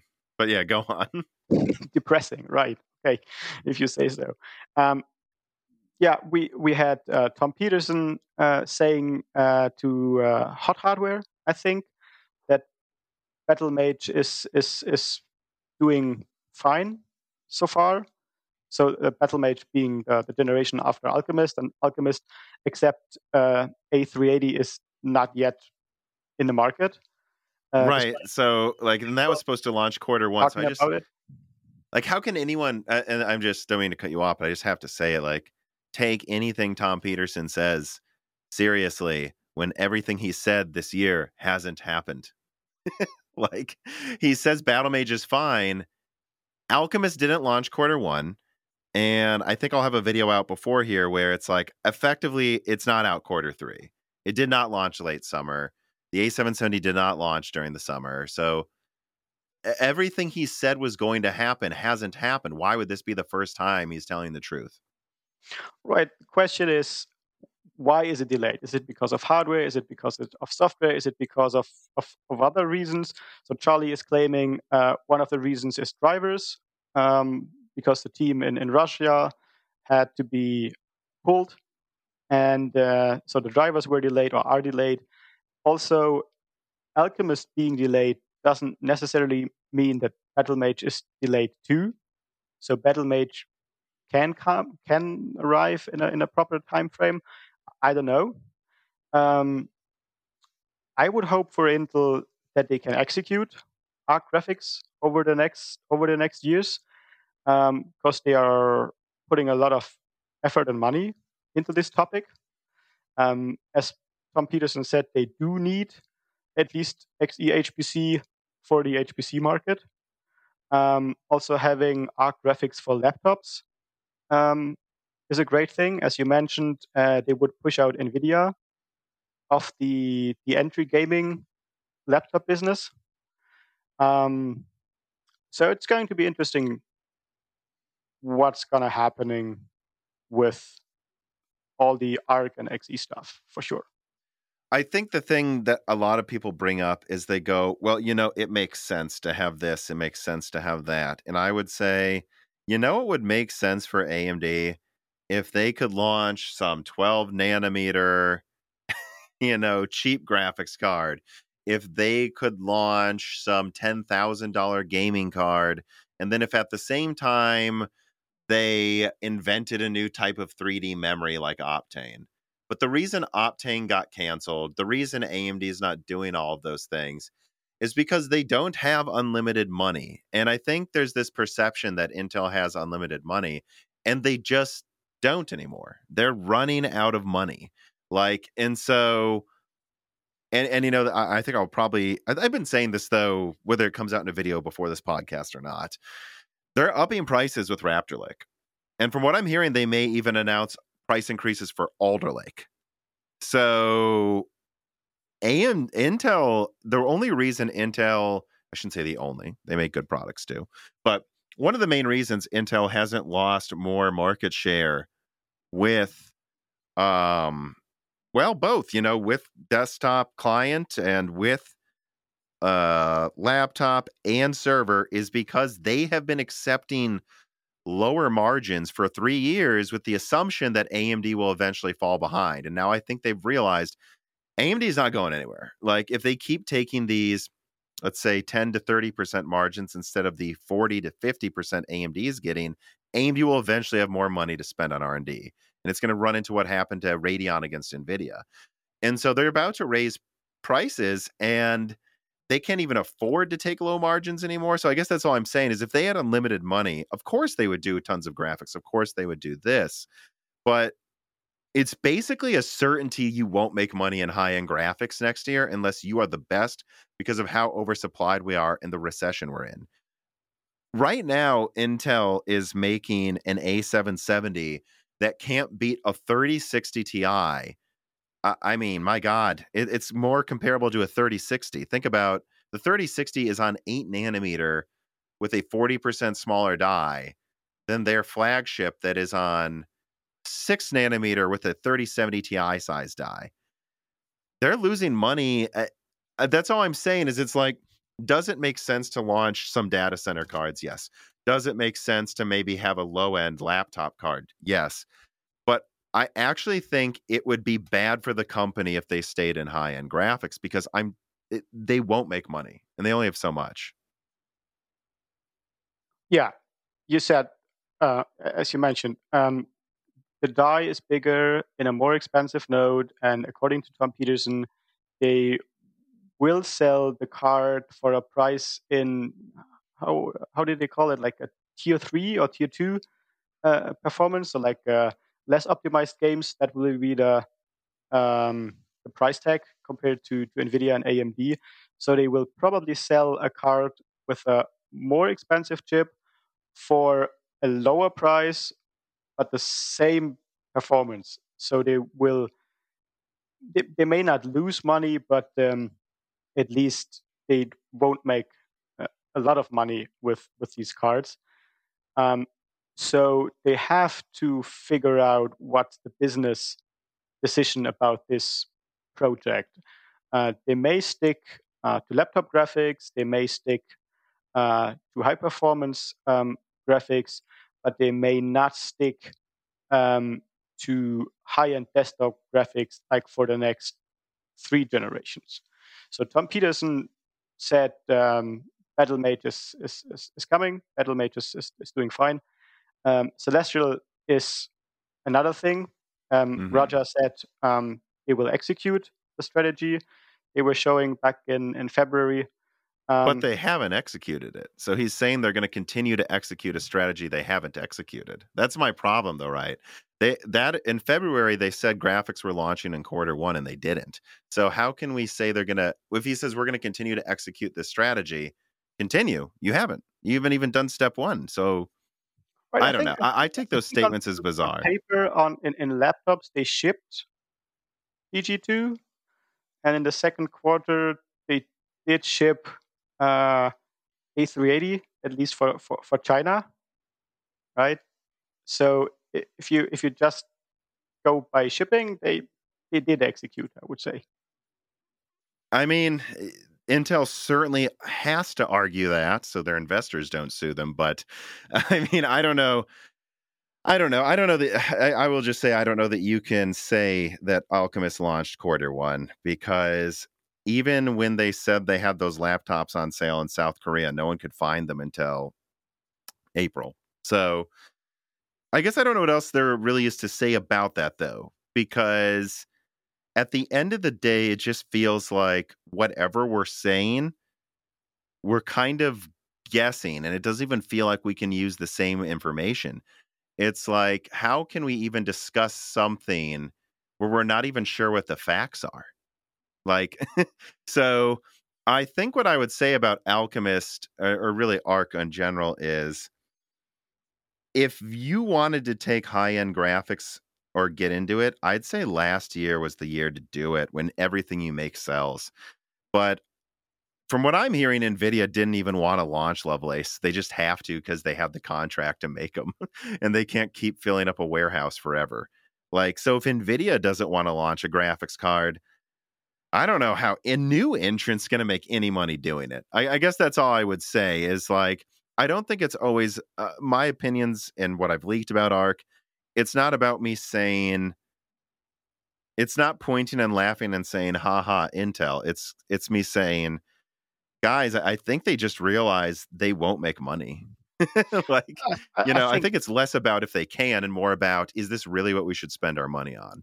I think it's very bad luck from an Intel's perspective. The cards are delayed for whatever reasons, and now we have Ethereum shutting down, and now probably the market is flooded by used cards like 360 level, and then you may get a used 360 for a price even lower than a brand new A770 or A750, Yeah. and Nvidia or uh, the other way around. Intel is having the more expensive card to manufacture, and then they have to compete to cheaper cards that are even more cheap because they're used cards, and all this is hitting Intel in Q4. That's just bad luck, right? Yeah. That's It's not a good time for Intel to release uh, a GPU this time. Right. And I would say it doesn't matter who you blame, you know. It's just not a good time to launch new graphics Oh, but cards. they can't change it, right? So they have to deal with the situation, and not launching Alchemist at all would be wrong too. So they Well, if you ask Intel, they already launched Alchemist, so right. so I don't think whether or I not was they're reviewing launching. an A380, and I was buying it in China, so it does exist. You can buy it. Oh, I was buying another one today in Germany, so the A380 is in the market actually. Hmm. Yeah, well, I mean, again, any talk about Arc cancellation is more about what's being canceled. Obviously, Alchemist, they've made it, and frankly, they produce the dies like in quarter one. So obviously, those are going to go somewhere. But the question on what happens in Sure, the future, that's the question. Um, time will tell, as always. yeah. Well, I mean, I know you got to go, so I figure we should end it there. Um, I guess is there anything you want to plug? Any or like, this is definitely a chance to like anything at all you want to plug, like your website, golem.de or I just want to thank my colleagues at Golem. What has been possible over the last decade. It's a great team. It's a great website. We do great stuff. So if by any chance you do understand German or just grab Google Translate or DeepL, go to golem.de, read our stuff. It's great stuff. Go and check it what? out. Well, and I will say I did use some of the new iPhone coverage from golem.de and The Last Broken Silicon as the basis for a read. Because I don't know if you guys do your own translations to English or what, but it works well. And I thought the writing was still very good in English. So I actually can recommend that. Like, I think they said, yeah, the writing was like they didn't even spend 3 minutes on their new chip, like, which was a very important thing to point out. So I found the coverage very good there. We have pretty high standards from a language perspective, and maybe if you have very very delicate German, it seems to translate very easy to English. I think that's maybe a reason. It's a non-English website that, however it's done, translates to English well, is what I've found. So I can recommend it. That's good for us. Yeah, because some don't. But yeah, there's some websites where I see rumor websites quote them, and they quote the opposite of what the website said because they used Google Translate. That happens a lot. Yeah, right. Yeah, not on yours. It's not perfect, for sure. But all right, well, thanks for coming on. Thanks to everybody for listening. Remember to subscribe to Moore's Law is Dead. Ring the bell button on YouTube. Please remember to tell your friends about us. Subscribe on your podcast app of choice. Give us a review on Apple Podcasts. Support us on Patreon to submit questions for the future Broken Silicons and get them early and ad-free. Otherwise, thank you to everybody for listening, and thank you for coming on again, Mark. Thank you. This podcast was brought to you by the YouTube channel and website Moore's Law is Dead. Moore's Law is Dead and Broken Silicon are trademarks of their creator, Tom. That guy is me, and I am indeed the creator, editor, writer, and showrunner of Moore's Law is Dead podcasts, videos, articles, and other media. However, I don't do this alone. Moore's Law is Dead is a team, with Broken Silicon co-hosted by my brother, Dan, audio editing by Gerard Cortez, and special assistance by Carbon Cry. Find all of our information, including the information of sponsors you can support, at www.mooreslawsdead.com. If you would like to send fan mail or hardware to us, please mail parcels to Moore's Law is Dead at P.O. Box 60632 in Nashville, Tennessee, zip code 37206. And speaking of fans, patrons are what makes Moore's Law is Dead content possible. The aging business model of spamming ads all over the content is dying. The future of media will be built on fans paying for the content they actually want to exist. And so if you have the extra money, but only if you do, please consider supporting us. For just $2 a month, you get access to the exclusive podcast Die Shrink, voting on subjects of future podcast episodes, the ability to have your questions read aloud on Broken Silicon, Die Shrink, and Loose Ends, and of course, access to the Moore's Law is Dead Discord, full of like-minded people who would love to meet you and talk to you about computer hardware. I am one of them. Additionally, higher tiers get access to ad-free episodes of Broken Silicon, the entire back catalog of Flyover States podcasts and other projects Moore's Law is Dead has done, and thanks in the credits of videos and other perks as well. And hey, if you can't afford to support us, please do share Moore's Law is Dead videos and podcasts with friends and family on social media, Reddit, and forums. And give Broken Silicon a 5-star review on Apple Podcast or your preferred podcast app. All of this really does help so much.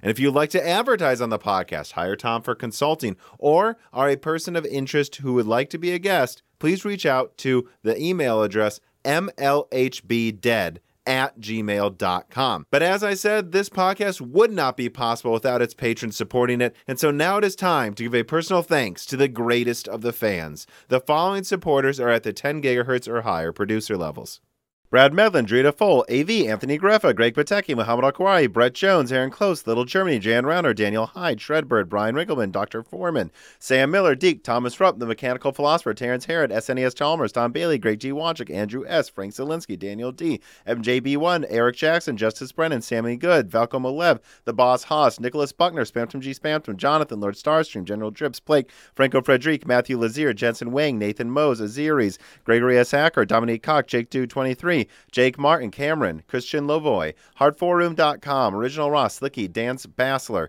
David Cowden, Ricky Tan, Christopher Butler, GZ Ziggy, Sarcastro, Stefan Hart, Jason B, Meat and Pork Stew, Tim Robb, Luis Correa, Ian Clifford, Jesse Jaskowiak, Travis Gooding, Holden Mobley, Nanyan, Chris Rich, Deepest Learners, Mad, Zutsu Taylor, Stephen Coates, Michael McGee, Chuck Glidden, Sammy Molas, Greg Audrey, Patrick Groh, Amiable Chief, Brett Summers, Danny Nguyen, Stephen Dick, Kuden, Tommy, Brucha, Mark Mitchell, Mac Daffy, Delmain Peterson, James Anderson, Y Tree, Mark Raidmaker, Dave Scholes, 30S by 08, Hal Buma, Norithio, Matthew Landabazo, Stefan, Cole Attic, Henry Zhang, Judson N, Brendan O'Connell, The Grid, Michelle Pell, D31337 Antics, Jason Bowen, Noah Nukuela, Hexapuma, Chrysantine, Jerem Ferriera, Mayor, Desist, Thomas Steve, Precision, DNA Tech, 50C Desert, John O'Shea, Royce Meyer, Charles Russell, Reginald Airy, Slushbot, Tika Autumn, Jackson Miller, JSMMH, Neith Resnink, David Eastland, Cal, Andre Jacques, Gaiman Since Reagan, Jeff Sadler, Jordan Simkovic, Loophole 35, Windstar, Joker, James I. Radner,